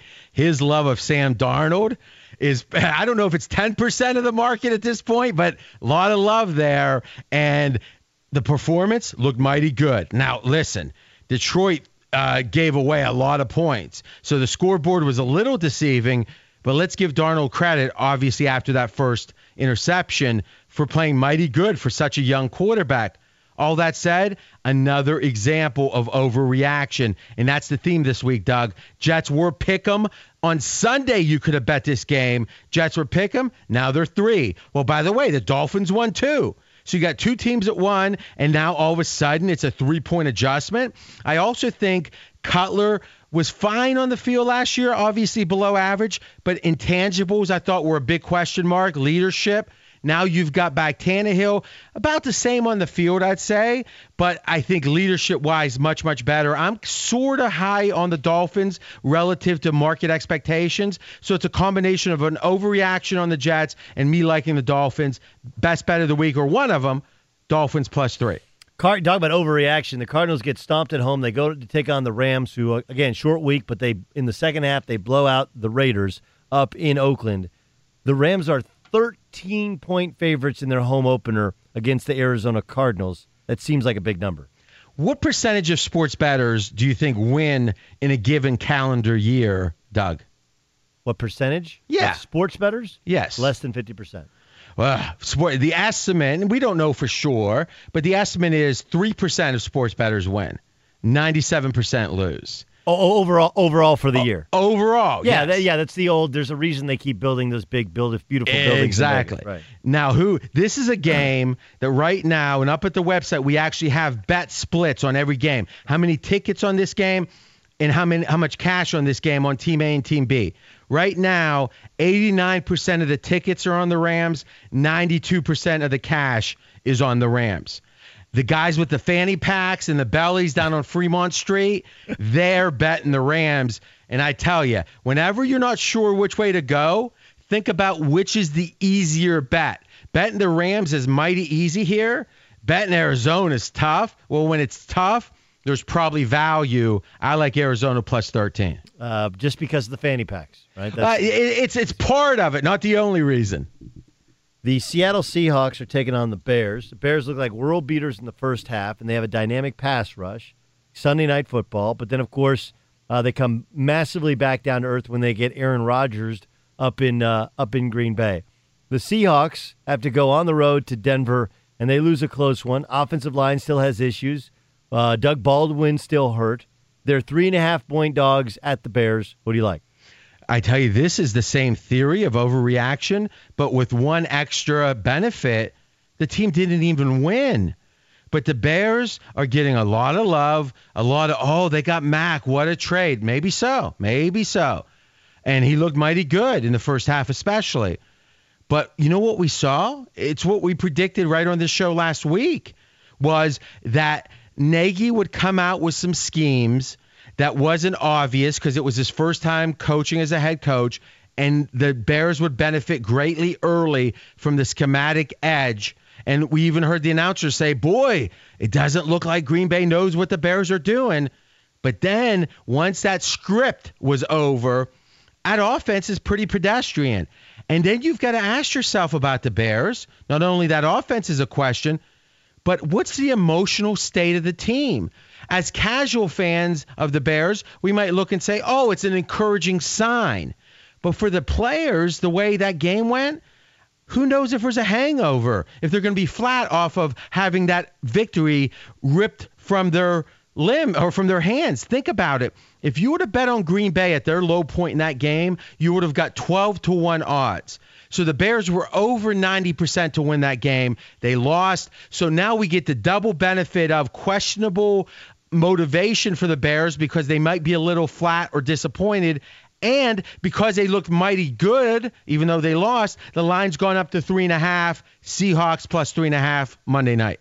All right. The Cowboys taking on the Giants, that number is 43.5. For the total, yes. For the total. The Cowboys offense looked inept, and now they're returning back home. Traditionally, they're not great early season at home. I know they beat the Giants twice last year, but the Giants had all kinds of injury issues last year. What's your sense over or under with that number at 43.5? Yeah, and every week when we really love a total, we're going to share it because we know we got a lot of listeners that actually will bet these things. Under in this game, 43.5, I like a good bit. I mean, the Giants and the Cowboys are one-dimensional, quite frankly, on offense. Quite frankly, neither team can throw the ball. And I know there's Eli fans out there, but boy, we saw it again in week 1, not looking so good. On the other hand, especially when Sean Lee's healthy, Dallas's D isn't as bad as it was a couple years ago. They were historically bad. Now that D isn't as bad for Dallas, and the Giants D certainly looked good last week and I think has improved. So the idea at 43.5 of going under, I think everything fits, and that's a bet the pros are making. Under total points, 43.5, Dallas Giants. All right. The only one I'm going to disagree with you with is the Skins taking on the Colts. There's nothing about the Colts that overwhelms me, that shows me they're going to be able to beat the Skins, and I think Alex Smith is a really good regular season quarterback. I know 6 is a big number. And Adrian Peterson, his ability to bounce back the second week is where we really find out just how old those legs actually are. That one would jump out at me. And frankly, the Bears would jump out at me, not because I think the Bears or Mitchell Trubisky's any good, but I still don't see how Seattle's going to block anybody. And without Doug Baldwin, I don't know how they score any points. Well, here's my suggestion. I think we pick one disagreement a week and just tally it up. So which one of if you had to bet with your own money, the Skins or the Bears, who would you bet? I'm going to bet the Skins. All right, so now let me ask you, now if it gets to be like I'm up 4-0, are you going to just give up or you commit to the whole year? No, I'll commit to the whole year. I might also press things as well, too. I mean, we can... Well, listen, if it gets like 9-0, we'll get a ton of publicity out of it. We definitely will. We definitely will. RJ Bell, go to pregame.com, follow him on Twitter at RJ in Vegas. Oh, by the way, did I see that Aaron Rodgers is worth 10 points? Aaron Rodgers, most valuable player in the history of the NFL. 10 points. No player's ever been worth that much. It's not that he's the best player of all time. It's that he's the best quarterback today, and quarterback is more important as a position today than it's ever been. 10 points. So when I look at the line, and they're, I think, 1-point favorites as of now, that's Vegas assuming he's going to play? Yes, play, but be hobbled. If he were, or at least less than 100%. If he were 100%, this line would be closer to Packers minus 2.5. You're seeing it now 1.5. And if he doesn't play, you're going to be looking at Minnesota being a touchdown or more favorite in Green Bay. Still kind of like the Vikings in that one. I just think they have so much more talent, especially in the defense side. I worry about that center, though. When the center comes back healthy, I think it's a big thing for Minnesota. Great stuff as always. RJ Bell at RJ in Vegas. Pregame.com is the website. That's where we get all our numbers. You should, too. Thanks so much, RJ. Thank you, Doug. Is John Gruden really a quarterback guru? Colin Cowherd is not convinced. Give you my thoughts next. Wait. First, we got to get to Steve DeSager. I forgot. We jammed through Steve by. DeSager. Ton of football to get to. We got a game tonight. Baltimore at Cincinnati. The Chargers say defensive end Joey Bosa with his foot injury will probably miss a couple more weeks. Falcons running back Devontae Freeman missed practice again with his sore knee. Steelers quarterback Josh Dobbs took the first team snaps at practice today. Ben Roethlisberger is missing practice with a bruised elbow. Packers QB Aaron Rodgers did not practice with the team again today. He's still listed as day-to-day with the sprained knee. Packers wideout Devontae Adams was limited in practice with a bad shoulder. Titans quarterback Marcus Mariota was limited in practice with his elbow injury. Tennessee offensive tackle Taylor Lewan still at home in concussion protocol. Jacksonville running back Leonard Fournette did not practice again, minor hamstring strain. He says he's a game-time decision for Sunday against New England, but he likes his chances to play. Patriots running back Rex Burkhead was limited in practice after a concussion. To baseball, bottom of the fifth in Colorado. Rockies lead 5-1 over the Diamondbacks, a chance to go up 4.5 games over third-place Arizona in the NL West. Second-place LA has Clayton Kershaw on the mound tonight at St. Louis. Mets are in the first of a doubleheader at home against the Marlins. It's 2-2 top of the seventh because starting pitcher Steven Matz hit a two-run homer for New York. Third baseman David Wright will start one last game for the Mets on September 29th. And in D.C., it's national scoreless against the Cubs top of the third. Joe Ross, the starter for Washington, which has won 5 in a row. Ross returning from Tommy John surgery, pitched one inning last week before that game was rained out. Back to you. For a second there, I thought you said it was national scoreless against the Cubs day. I was like, wow, that's really a day? Stand by. We got days for it. Now, what is it's national something? Let's find out. National what day? National pretty much every day. Is it National Peanut Day? National Video Games Day? Radio Talk Show Host Day? Yeah, I think today is National Peanut Day. National Peanut Day. I like good. Where we honor Charles Tillman in all 50 states. There we go. Charles Tillman, Peanut Tillman. Is John Gruden? I asked the question again. Is John Gruden a quarterback guru? Colin Cowherd has an opinion. I'll share mine next. Be sure to catch live editions of the Doug Gottlieb Show weekdays at noon Eastern, 3 p.m. Pacific. Online shopping can be confusing. Well, not anymore. With True Price from TrueCar, now you can know the exact price you'll pay for your next car. So visit TrueCar and enjoy a more confident car buying experience. Doug Gottlieb Show, Fox Sports Radio. A lot of good stuff. Still to come. Isaiah Crowell from the 1-0 New York Jets will join us. A lot of people saying, oh, you're overrating what Sam Darnold did. We'll ask Isaiah Crowell, who also had a career game himself. He's had a winding path to success in the NFL, as I believe he was the top-rated running back in high school coming out. Every day at this time, we like to play for you a portion of something we heard earlier on Fox Sports Radio or saw earlier on Fox Sports 1. We call it... And now...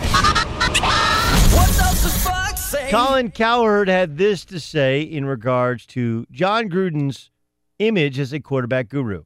I keep hearing that John Gruden's a quarterback guru. He had 9 quarterbacks in Tampa. None developed into stars. He had 4 quarterbacks in Oakland. Rich Gannon won an MVP the year after Gruden left. You know what I think happened? He was the first TV analyst to really talk only quarterbacks. He created that quarterback camp over at the other place. Now, I talk quarterbacks now. Dilfer talks quarterbacks now. 10, 12 years ago, John Gruden was the first analyst that branded himself, I'm a quarterback guru. And we all know how business works. First in matters. There's a lot of delivery companies out there, but UPS was the first one. And here's the irony of it. There is a quarterback guru in the National Football League, and there's nobody close to him. Oh, my bad, there is one guy close to him. Geographically, Kyle Shanahan lives across the bridge from the quarterback guru. Kyle Shanahan turned Matt Schaub into a Pro Bowler, bust RG3 into Rookie of the Year. He turned Matt Ryan into an MVP, and Jimmy Garoppolo last year was 5-0 with him.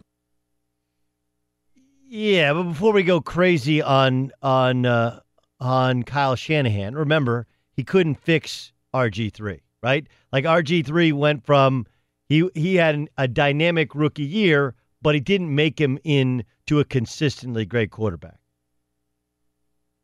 Schaub was surrounded by incredible talent when he was with the Texans, but he didn't develop into a – I mean, wasn't that Colin's big point? He didn't develop him?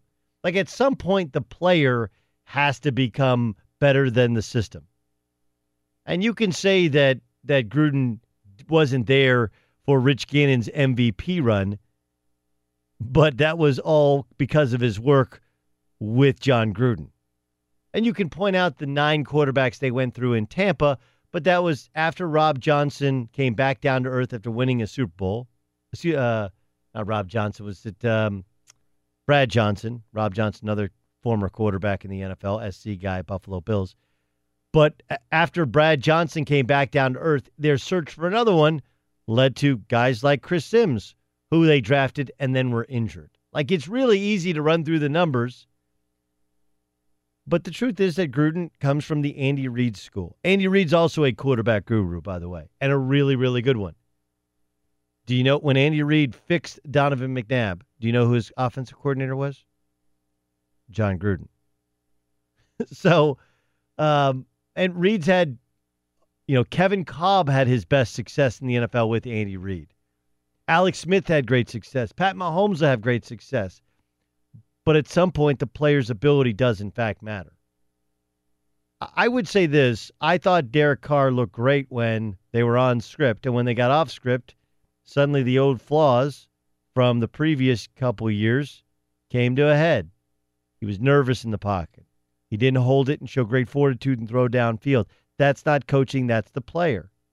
And we'll see how John Gruden challenging his quarterback, as he has done, saying Amari Cooper needs the ball more, plays out in Oakland. I think he's a really good football mind. Overall, very good football mind. And he has a well-established reputation as a guy who knows good quarterbacks. Can he develop Derek Carr into one? I don't know.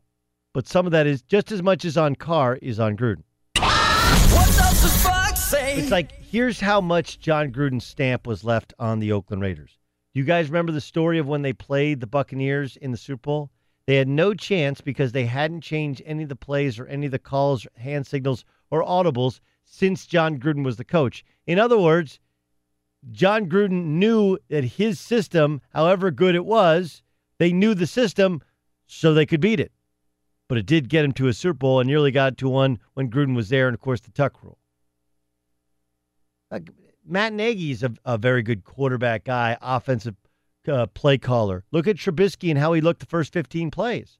But then when left to his own devices, Trubisky's limitations became apparent. And the same is true with all of these guys.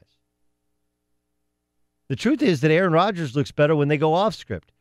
Phillip Rivers looks better when they go off script. The really good quarterbacks get better as the game goes on, whereas the inexperienced or frankly not as good quarterbacks look better early and then get exposed late. And I think that's the case with the Derek Carr. All right, coming up next hour, we'll get into one, maybe the most underrated or understated part of a quarterback's success in the NFL. Plus, Isaiah Crowell will join us. Isaiah played with Sam Darnold. We'll get his thoughts on Darnold in the huddle and what led to Isaiah Crowell having such a big game. And Mark Wahlberg says he wakes up at 2:30 a.m. I'm not buying it. I'll tell you why Mark Wahlberg is full of next in the Doug Gottlieb Show, Fox Sports Radio. Fox Sports Radio has the best sports talk lineup in the nation. Catch all of our shows at foxsportsradio.com. And within the iHeartRadio app, search FSR to listen live. What up, Doug Gottlieb Show, Fox Sports Radio.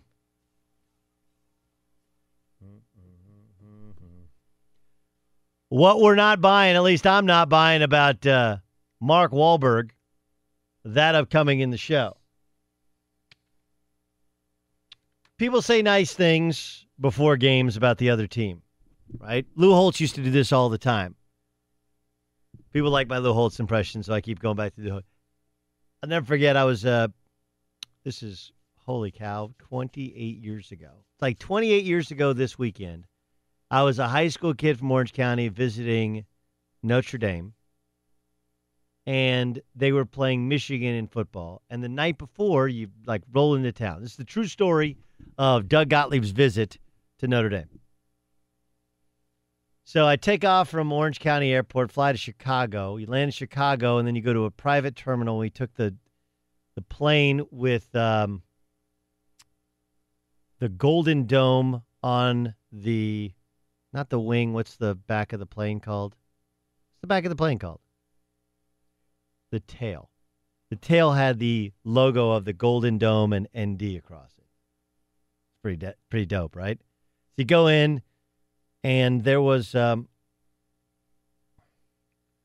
trying to think what the kid's name. I know this is not TJ Pugh. He was drafted by the New York Knicks in 1999, and he was on my visit. It was J.R. Koch. J.R. Koch was coming in from Iowa. He ended up going to Iowa, and he met me at O'Hare Airport in the private terminal, and we flew together. And when we got there, we get on this plane, and we fly to South Bend. So you just basically fly over Lake Michigan. And all of a sudden, the plane's like, all right, we're coming up on the campus. We're going to bank so you guys can get a good look at it. Get to the left side of the plane. The left side of the plane, they bank, and all of a sudden you can see, like, there's the Golden Dome. There's Notre Dame Stadium. There's the two, it looked like a bra, which is where the Joyce Athletic and Convocation Center.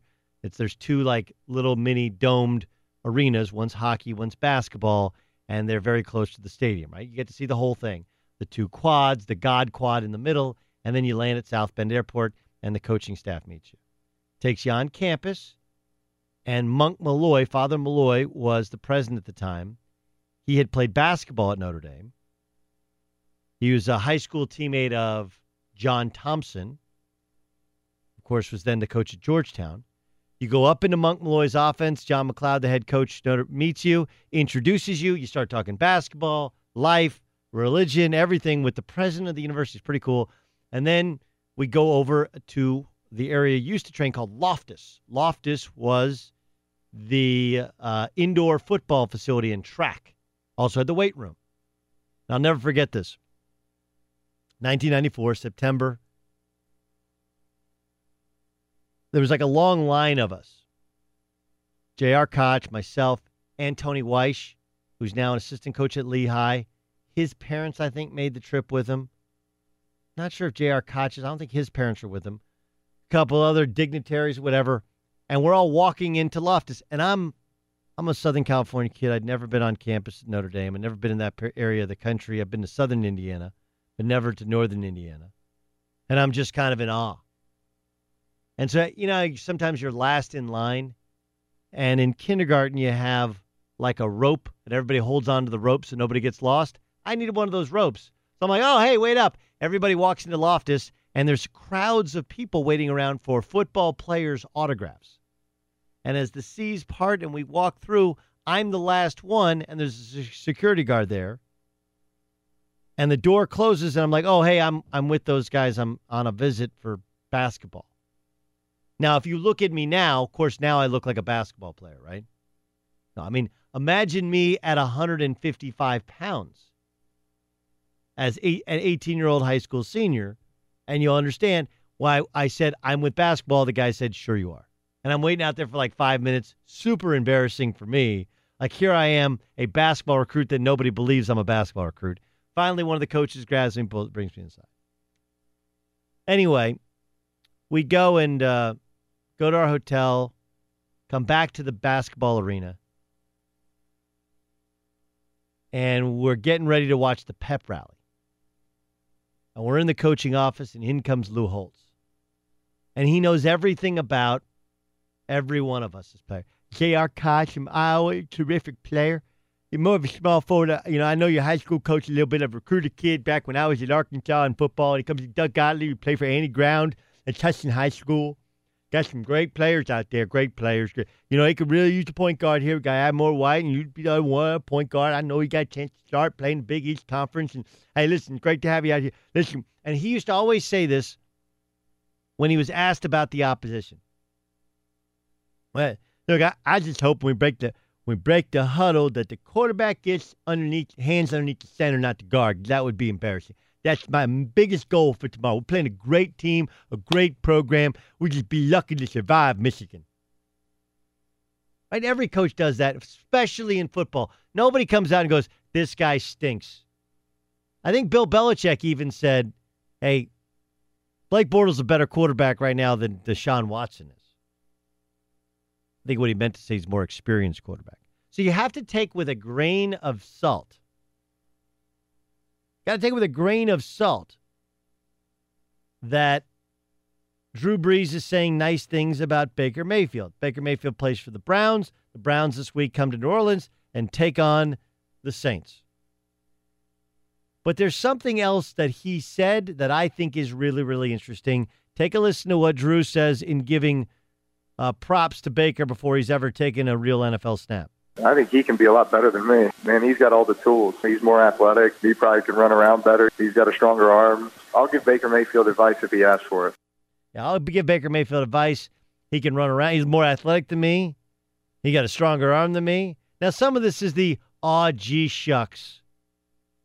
I don't have a very good arm. I'm not really athletic. I've had a pretty good career. Like, you've had an unbelievable career. But it's also an admittance to something that people know in the National Football League. Drew Brees doesn't have an especially strong arm. Matter of fact, he really doesn't have a strong arm. Really, really, really doesn't have a strong arm.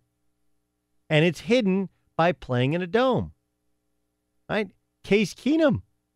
Think about when Case Keenum, the limited times that he's been successful in the NFL, it's been in Houston in a dome and in Minnesota in a dome. Now he's playing in Denver that artificially gives you some more yardage as well because you're playing in the thin air. But Drew Brees admitting, hey, I don't have a very strong arm, I'm not a very good athlete, and yet I've thrown for 5,000 yards several times over, tells you the truth about not just Drew Brees, but any of these quarterbacks. Talk to any of them, and they'll say, hey, the biggest issue when you're playing quarterback is when you're playing in the wind. Like, the rain is one thing. It's hard to grip the ball when you have small hands, but the wind is another problem altogether. And when Drew Brees plays at least 9 games a year in a dome, 8 at home, and in Atlanta, look at the numbers and difference. He's a different quarterback playing in a dome. Drew Brees in a dome, a 2.5 to 1 touchdown to interception ratio. Outside of a dome, 1.87 to 1 ratio. In a dome, averages 311 yards passing. Outside of a dome, in the open air, 250 yards passing. That's 60 yards difference. He completes 5% less of his passes outdoors. His QBR is 12 percentage points exactly less. And the record at home is 72-48, as opposed to 65-56 outside of a dome. I'm not telling you that Drew Brees stinks. I'm not saying that. I like Drew Brees. The comeback from that terrible shoulder injury that was suffered in San Diego, that's the stuff of legend. But we should also point out that his ability to succeed has not only been based upon playing with Sean Payton as his head coach, a great, masterful play caller, but playing in a dome, which also tells you why there's a lot of questions, not about whether or not Baker Mayfield can make it, because I think Baker Mayfield is going to be pretty good. I think he's accurate. I do think he's a little bit more. I think he's all of those things that Drew Brees talked about. Got a little bit stronger arm, a little bit more athletic. But, man, you better have a really strong arm to play outside in Cleveland, to play outside in Cincinnati, to play outside in Baltimore. That's 11 games a year that you're guaranteed of playing outside, and what you can guess, 8 of them in bad weather. You throw Pittsburgh in as well. 8 of them in bad weather, at least. I'm not even talking about whether or not they play, other road games like New England, like Buffalo, like the Jets or the Giants. Or they play outdoors in Green Bay eventually. Not even talking about that. You're guaranteed in Cleveland of playing 11 games outdoors per year. Guaranteed. And you're likely guaranteed of playing at least 5 in suboptimal to bad weather. Let's just say 8 to be kind. 8 to be playing in average to below average weather at best. And that's why you need a big, strong arm and a big, strong guy. And that's why they're going against what would be conventional wisdom to draft him number 1 overall. All right, Isaiah Crowell upcoming in about 20 minutes. But coming up next, Mark Wahlberg. Full of it. Not buying it. I'll tell you why next in the Doug Gottlieb Show. Be sure to catch live editions of the Doug Gottlieb Show weekdays at noon Eastern, 3 p.m. Pacific on Fox Sports Radio and the iHeartRadio app. Car shopping can be confusing with terms like dealer price, list price, and invoice price. True Car shows what other people paid for the car you want, so you can recognize a good price. When you're ready to buy a new or used car, visit True Car and enjoy a more confident car buying experience. Doug Gottlieb Show, Fox Sports Radio.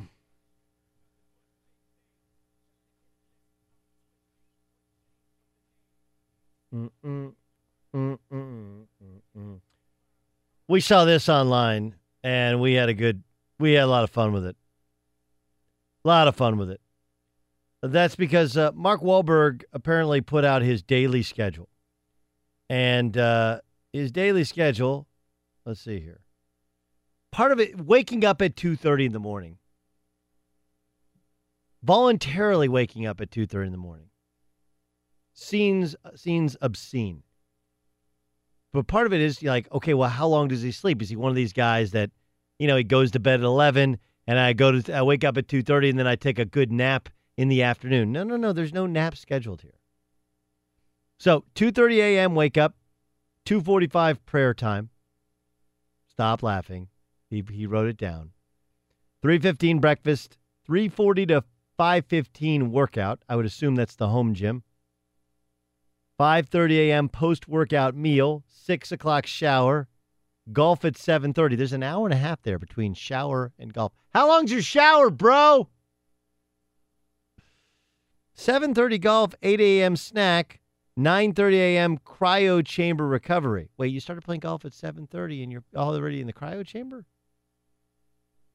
10:30 a.m. snack, 11 a.m. family time, meetings, workout, 1 p.m. lunch, 2 p.m. meetings, work calls, 3 p.m. pick up kids at school. Oh, he's a dad. 3:30 snack, workout number 2, 4 to 5 or 4 o'clock, 5 o'clock shower, 5:30 dinner, family time, 7:30 night, bye-bye. Ramos, give me your daily schedule. Wake up about 7. Are you talking about eat lunch or get home? What do you want me to eat lunch like 11:30? Ramos, why did you skip so many steps? Wake up at 7, then what do you do? Oh.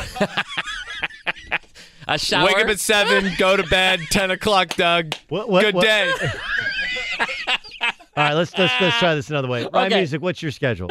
Let's let Ramos think about it. Okay. Wake up about 6, yes. 6:15, usually drive in down here to work, go to the gym across the street, get there by about 7:15, 7:30. You do 24 hours? Is that what you do? I do 24 hour, Yep. yeah. Get a workout, hit the shower. You don't eat? You don't eat before you work out? Do not, no. Okay.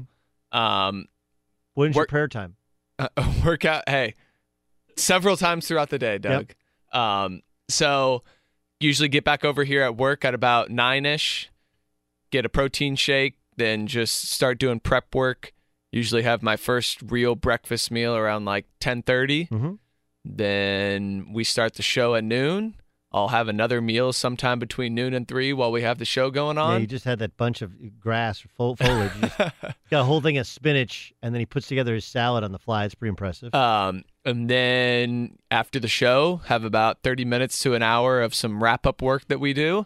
And then I head back home, and depending on the day, either watching football or, I'm just hanging out, spending time with my fiance. Usually get to bed by about 9:30, 10 o'clock. 10 o'clock bedtime, 6 o'clock wake up? Yes. 8 hours of sleep. Got to get that 8 hours. That's good living. You're an 8-hour guy? 8-hour guy. That's my wife. My wife she doesn't get 8 hours. She gets 8 hours, nicest person on earth. Less than 8 hours, not so much. I did years of the overnight radio shifts where you are certainly getting much less than 8 hours. Now that I can afford How to many get years?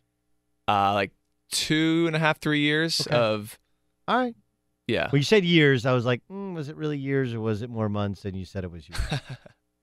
So now that I can get 8 hours, I take advantage of being. I able to would get if I 8 didn't have hours. kids. I would take advantage. Although my body, I don't sleep that long. I don't sleep that long. Mine, I have a lot more driving in my life than most people. But like, look, the prep time for food. He probably has a chef. I don't buy a bunch of this stuff. Just the need. You don't need to get up at 2:30 in the morning to work out twice. You don't. You can get a lot of things done in a short period of time, especially if you have somebody else driving you around. I'm about a 5:30, 5:45 a.m. wake-up guy. Take the dog to the park. Dog runs around, poops in the bushes. Greatest dog ever. Thank you very much. Comes back. Starbucks for her. Coffee bean for me. Back at the house at 6:30. Make breakfast for the kids, including the biggest and most important kid being this guy right here. At some point, I take somebody to school unless I have to run in to do cowherd, at which time I will get up at 5:30 and just go and beat traffic and work out at like 8 to 9 and then be on cowherd at 9:30 and then come over here. But like, for example, I like to drop my son off at 8:15 and then go catch yoga, which starts at 8:15, but I'll walk in there at 8:20, jet in. They're already out of child's pose, and I'm in for hot yoga for the next 55 minutes. Take a shower, grab a juice, head into work. Listen to sports radio, which is like prepping on the whole way in. Stop at Whole Foods, read a bunch of stuff, have another juice, prep for the show, do the show, then drive home, get home about 4:30, and then I'm doing something. Like yesterday, my son had a scrimmage, watched his baseball scrimmage for a couple hours, took him and went with another buddy, another teammate to Blaze Pizza. Came home, caught up on some sports, read a little bit, tucked all the kids in, and then sometimes I have like I got that, a previous sponsor who I don't think I need to give them love, do I? I got a little workout thing in the gym, or sometimes I'll go play ball late, or go hop in the hot tub and go to sleep. I don't have a cryo chamber, so I just do the hot tub late. I got a couple of things here, Doug. Yes. Number one, you have to get your wife Starbucks and then you go to a separate location to then get your coffee? Yes. This can't be a one-stop shop. It's not a one-stop shop. Wow. Okay. And then the other thing is Blaze Pizza. Got to be up there, one of the better pizza places right now. The innovation that you no longer have to just go to a pizza place and it's like, all right, pepperoni and maybe something else, that now everyone can get their own, so you don't have to do this whole like, all right, well, I want the pepperoni and the jalapeno, but you don't do the spicy, so we got to get the half with the onions. What do you want? I want half with pepperoni, half cheese. Right, you don't have to do that. Right. They have a new thing at Blaze. They've evolved even more. Now they have little salads. Now you can do half a pizza and a salad. I did not know that. I mean, it was amazing last night. So yeah, it's Blaze is great. I know there's others. There's Pie Knot. There's others that are like that. Yeah, there's several. It's different basically kinds. like the Chipotle-ization of pizzas. I forget there's a term for that style of dining, which is it's just above fast food. It's more expensive than fast food. Cava also has become a national chain. Kava is the cheese that I've turned you guys on. Yes, and I've had one where you can get the bowls, right? Yes, they have Kava bowls. Those are great. They're amazing. They're amazing. But yes, Blaze Pizza last night with the little dude. All right, but I do want to bring this back to Mark Wahlberg. But wait, the pizza thing, the coffee thing. So I was hardcore Starbucks forever, and I can still do Starbucks. I still have the app and whatever, and they still know me by name. They think it's comical what I do at Starbucks every day too. Here's your wife's, and she doesn't even get coffee, she gets chai. Here's your wife's chai. We think it's weird that you're buying coffee, just not here. But I'm a coffee bean and tea leaf guy. It's a smoother blend of coffee. I get their nitro or their cappuccino. That's what I do. Anyway, Mark Wahlberg, go ahead. Mark Wahlberg, here's my thing. So the 2:30 wake up and the 7:30 bedtime, if everything got shifted 2 hours down, it would be so much more believable. Like if this had said basically all of the same things, but he woke up at 4:30 and went to bed at 9:30, would you believe it? A little bit more, yeah. Yeah. It makes it so much more believable. This is so over the top. Yes. I also think the whole I get up and I pray for 30 minutes every morning. If you want to say you pray every morning, you say a prayer, sure. You need 30 minutes in prayer. Now, I don't know how you are. I'm good at getting up. I can get up at 4 or 5 in the morning and go about and have a day. By the way, there's a massive difference between 4 and 5. I just want people to know. I've gotten up at both. Yeah. I've gotten up at 4. I've gotten up at 5. 5 is so much better than 4. 4 is you're basically it's midnight. Your body does not react well. 5, you're okay. Like I know Kobe Bryant, he works out every day at 4 o'clock in the morning. But I think he gets up at 3:45 and then drives down the street. And I know where he works out at 4 to 5 in the morning. But the 2:30 a.m. wake up. No, that's too early. No reason for it. No reason for it. That's showing off. There's no possible 7:30. If you want to tell me hey, I go to bed early, 9 o'clock's fine. 7:30 is stupid. And I don't buy it because he is a guy who likes sports. So first, what you're saying is I never watch sports because he lives in California. Anything good starts at 4, but there's no time in there in which he's watching sports. But more than anything, you can't watch your kids play sports. Can't function as a human being. I don't buy this. And again, this is not a one-off. He's like, look, this is my schedule. I don't buy that to be true.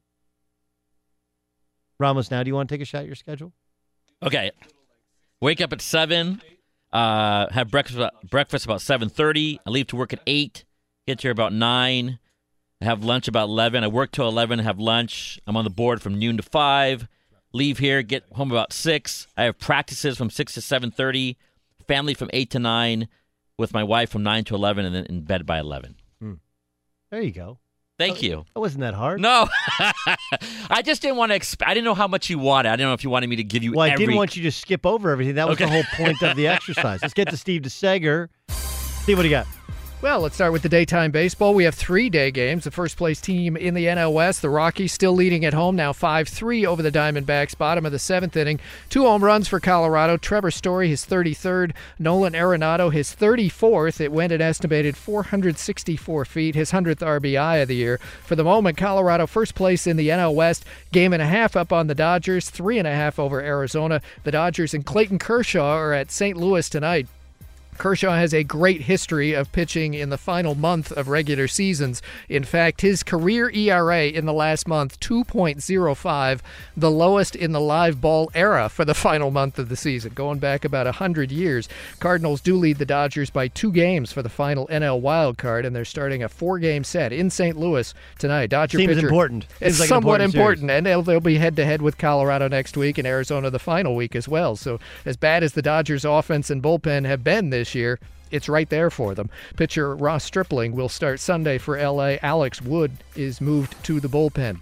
The Mets are starting a doubleheader against the Marlins. First game's in the top of the 9th. Marlins up 3-2. Mets third baseman David Wright will start one last game for his team September 29th. He's missed 2.5 years due to various injuries, which will not be improving. Washington's won 5 straight, but the Cubs are leading 2-1 in D.C. in the top of the 5th inning. NFL game at Cincinnati tonight. Bengals hosting the Ravens. Temperatures in the 70s and very humid this evening. 8:20 p.m. kickoff. The Chargers say defensive end Joey Bosa with his foot injury will probably miss a couple more weeks. Falcons running back Devontae Freeman missed practice again with a sore knee. In the NHL, San Jose acquired defenseman Erik Karlsson from Ottawa. Dallas gave center Tyler Seguin an 8-year extension. Back to you. There's a lot of hockey there that I know nothing about. They're actually starting exhibitions this weekend. Really?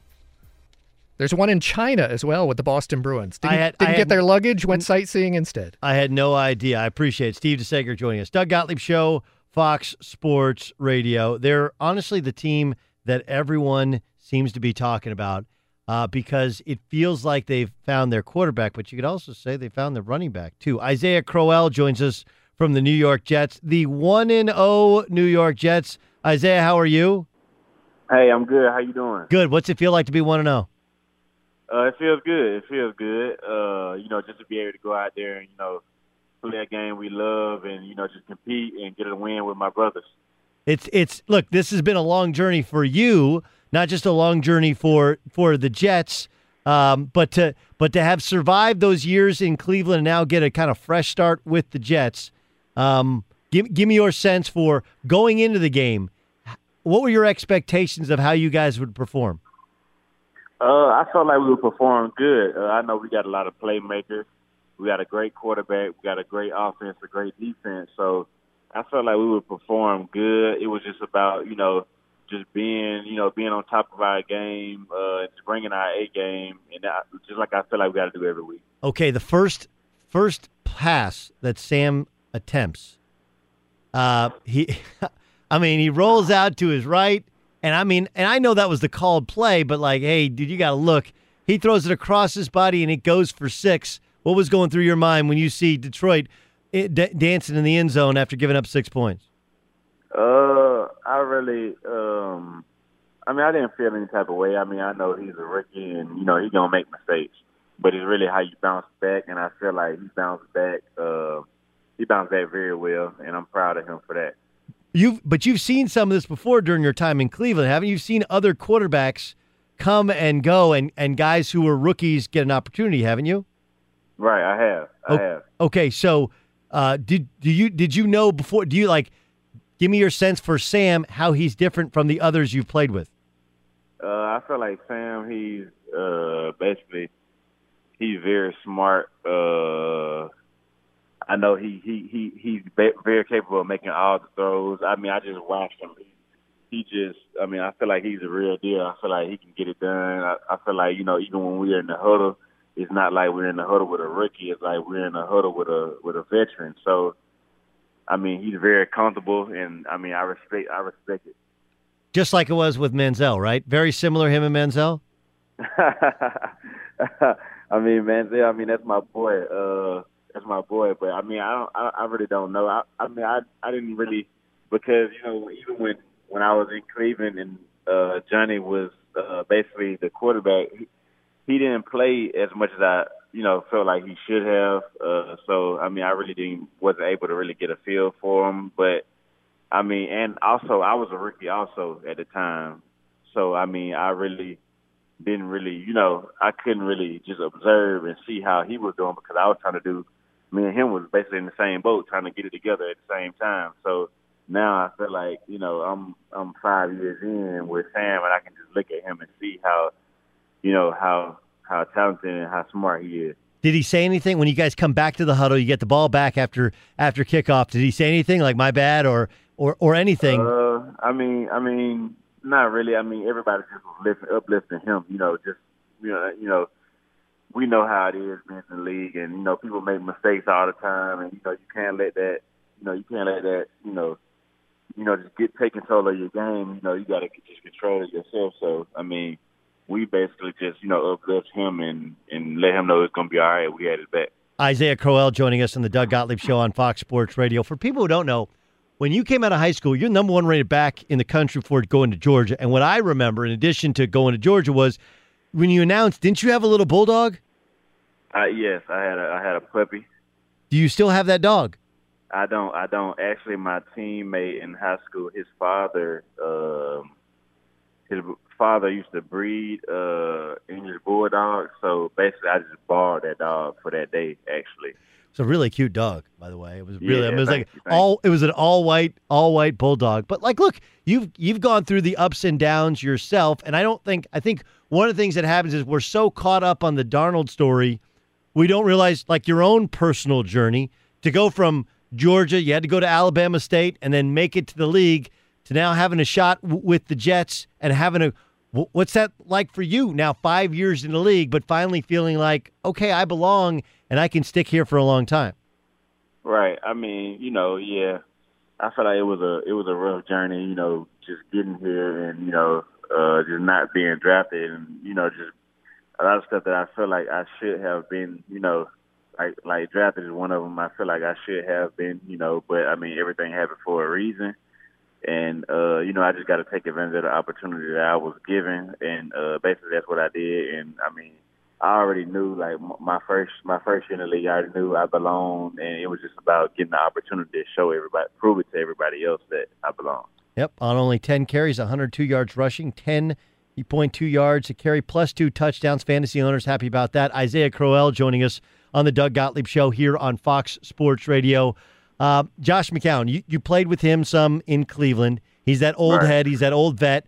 We've seen the video of when Sam walks out of the locker room. First his mom and his dad hug him. Then they hug Josh, right? Like he's somewhere in between a player, a coach, and a mentor. What's he like? What's his presence like? I feel like Josh he's a real smart dude. And I feel like he knows a lot about the game. And basically, yeah, I was in Cleveland with Josh, and, he helped me a lot, taught me a lot about, just like protections and, how to do certain things. So I feel like, he's like a mentor, like a big brother, just try to teach you how to be a pro and how to be a professional. And then you can watch him. He also leads by example. I've told people that I felt like I knew Darnold could play. What I think got exposed or whatever to the world is how good Coach Bowles is. I mean, look, that defense was flying around back there. Right. I can't believe they won 5 games with the talent they had. You've experienced a bunch of different coaches during your tenure in the National Football League. What makes Todd Bowles different from other guys you played for? I feel like Todd, he's a real cool coach. I feel like, he's going to tell you when you're wrong, but he's going to uplift you, when you do something well. And I feel like he lets you be yourself. That's a big thing. I feel like, everybody has to let their personality show, and I feel like that's a lot of reason why, teams get how far they get and why teams don't get how far they get, because I feel like, you got to be yourself. You got to let your personality show. When you score a touchdown, you got to celebrate with your teammates. When you do certain things, you got to just be yourself. And I feel like that's gonna help everybody be free and help everybody be comfortable with each other. And then I feel like everybody can play to the best of their ability. Did the defense know the signals? Didn't know the hand signals and the audibles of the Lions? I really don't know. I don't know. All I know is they played extremely well game. And if our defense can play like this for the rest of the season, I feel like we can go a long way. I don't think there's any doubt. And if you can put up 100 yards and only 10 touches, I think you guys will go a long ways as well. Hey man, enjoy the win. They don't come every week. We wish you the best of luck, and we appreciate you joining us on Fox Sports Radio. Okay, thank you. Isaiah Crowell, New York Jets, joining us on the Doug Gottlieb Show on Fox Sports Radio. Dak Prescott is ready to dominate the Giants. I'll tell you why next. Coming up Friday in the Doug Gottlieb Show. Coming today in the Doug Gottlieb Show. Raven will react to Thursday Night Football, Ravens and Bengals, and get you ready for a wild week of college football. Showdowns in the SEC, in the Big 12 and the Big 10, Ohio State, TCU, and Auburn taking on LSU. Plus, the NFL picks and predictions you need on the Doug Gottlieb Show, Fox Sports Radio. Be sure to catch live editions of the Doug Gottlieb Show weekdays at noon Eastern, 3 p.m. Pacific. Woo-hoo-hoo! Doug Gottlieb Show, Fox Sports Radio.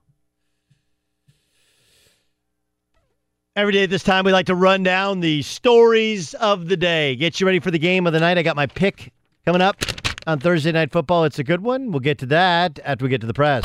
The press. Steve DeSager, we'll hear from him in a moment. First, borrowing up to $40,000 to pay off your high-interest debt or credit cards with Lending Club. Go to lendingclub.com/playbook today. Check your rate in minutes. That's lendingclub.com/playbook. All loans made by WebBank. Member FDIC, equal housing lender. Steve, what do you got? Well, we mentioned yesterday that Landon Collins of the Giants mentioned a defensive strategy for the matchup with the Cowboys this weekend. Stop Ezekiel Elliott, and if we do that, quote, put the ball in Dak's hands, I think we'll have a better shot at winning. Yeah. Well, he was told of Collins' statement today, and the Cowboys quarterback's simple response was, challenge accepted. Challenge accepted. I do think they'll put up some points. I think this is going to be a high-scoring game. I actually should have gone the opposite of R.J. Bell, who joined us earlier. I think both teams can score. I think both teams have some defensive weaknesses, and I do think the Cowboys open the playbook some. Dallas hosts the Sunday night game. Of course, there will be good ratings for that. NFL making sure this week to mention the top 5 TV shows of the past week. They were all NFL games. No, people, the league is not dead. It's been down in some areas if you compare it to itself, but as we've said 1,000 times, the NFL still kills compared to not only other sports, but TV in general. Something like America's Got Talent has been winning the ratings with 10 million viewers. The Sunday night football game at Green Bay had 22 million viewers. And number 1 TV show last week, Fox's Dallas at Carolina opener, 23 million. That's an amazing number. The Cowboys thing is amazing. It's also so weird to see the Cowboys in their blue jerseys. Is it? Yeah. They only wear them like 2 or 3 times a year. Yeah, well, it's not as rare as like when Denny White was quarterback, but yes, you're correct. And Bruce Feldman of Fox with some great items with people examining Week 1 NFL rosters.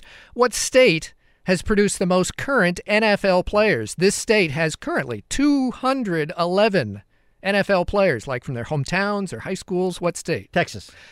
Actually, you're not far off, because if you want to recruit, you go to Florida, California, or Texas. Correct. And those are the top 3 in producing NFL players. This is one of the things. Notre Dame, who do they play every year? Right? Play SC every year? Okay, they have played Texas. They don't play Texas now, but they have played Texas. And they play, with the ACC thing, they play in Florida or against a team from Florida every year. They totally get it.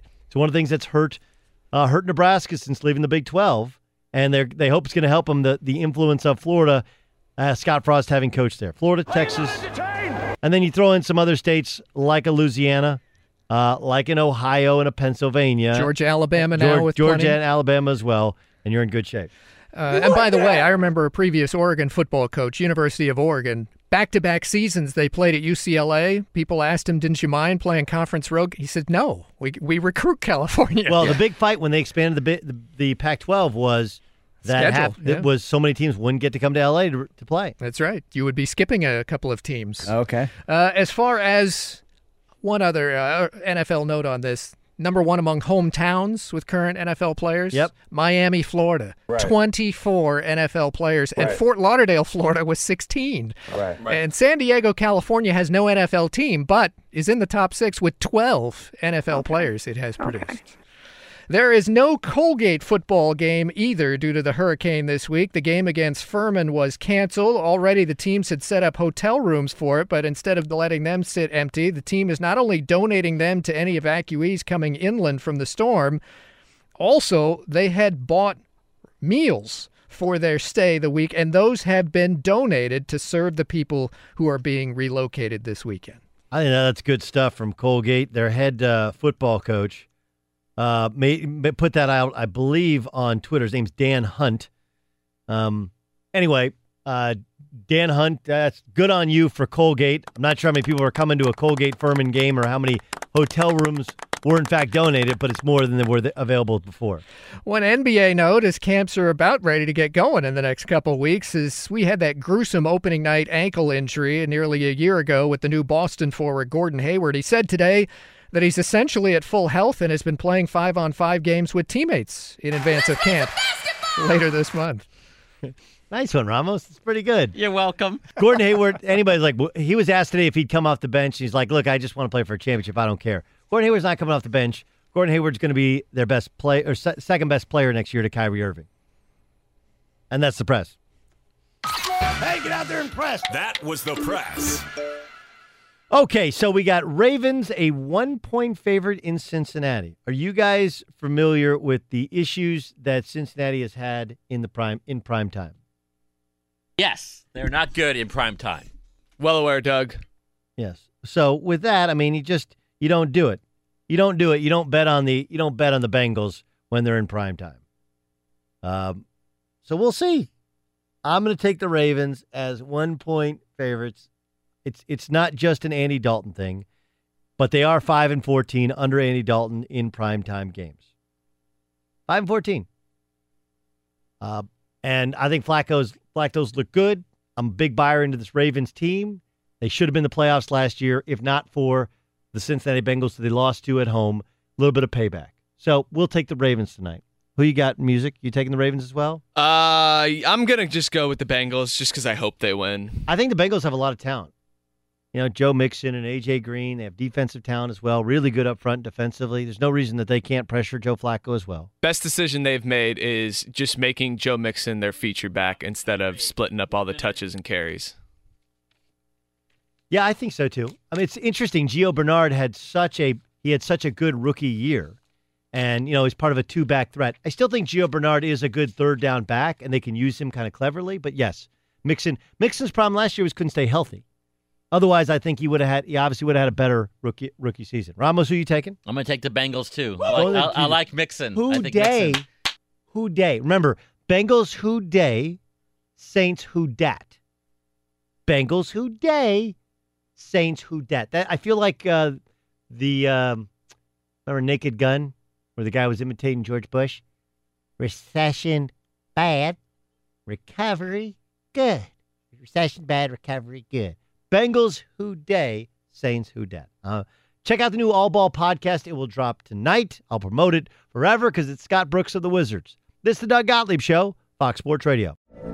From BBC Radio 4, Britain's biggest paranormal podcast is going on a road trip. I thought in that moment, oh my God, we've summoned something from this board. This is Uncanny USA. He says, somebody's in the house, and I screamed. Listen to Uncanny USA wherever you get your BBC podcasts, if you dare.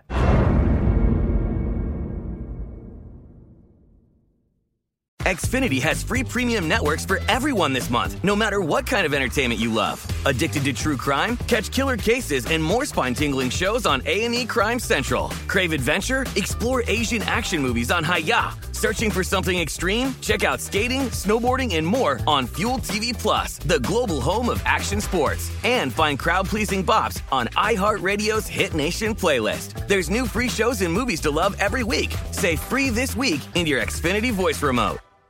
At Bet365, we don't do ordinary. We believe that every sport should be epic. Every home run, every hit, every inning, every play. From the moments that are legendary to the ones that fly under the radar. See for yourself when you sign up today and get $150 in bonus bets when you bet just $5. Whatever the sport, whatever the moment, it's never ordinary at Bet365. 21 plus only. Must be present in Ohio. If you or someone you know has a gambling problem and wants help, call 1-800-GAMBLER. Terms and conditions apply. Xumo Play is your destination for endless entertainment. With a diverse lineup of 350 plus live channels, movies, and full TV series, you'll easily find something to watch right away. And the best part? It's all free. Love music? Get lost in the 90s with iHeart 90s. Dance away with hip-hop beats and more on the iHeartRadio music channels. No logins, no signups, no accounts, no hassle. So what are you waiting for? Start streaming at play.xumo.com or download from the app and Google Play stores today. All you can stream with Xumo Play.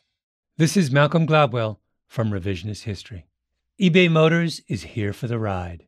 With some elbow grease, fresh installs, and a whole lot of love, you transformed 100,000 miles and a body full of rust into a drive that's all your own. Brake kits, LED headlights, whatever you need, eBay Motors has it. And with eBay Guaranteed Fit, it's guaranteed to fit your ride the first time, every time, or your money back. Plus, at these prices, you're burning rubber, not cash. Keep your ride or die alive at ebaymotors.com. Eligible items only. Exclusions apply.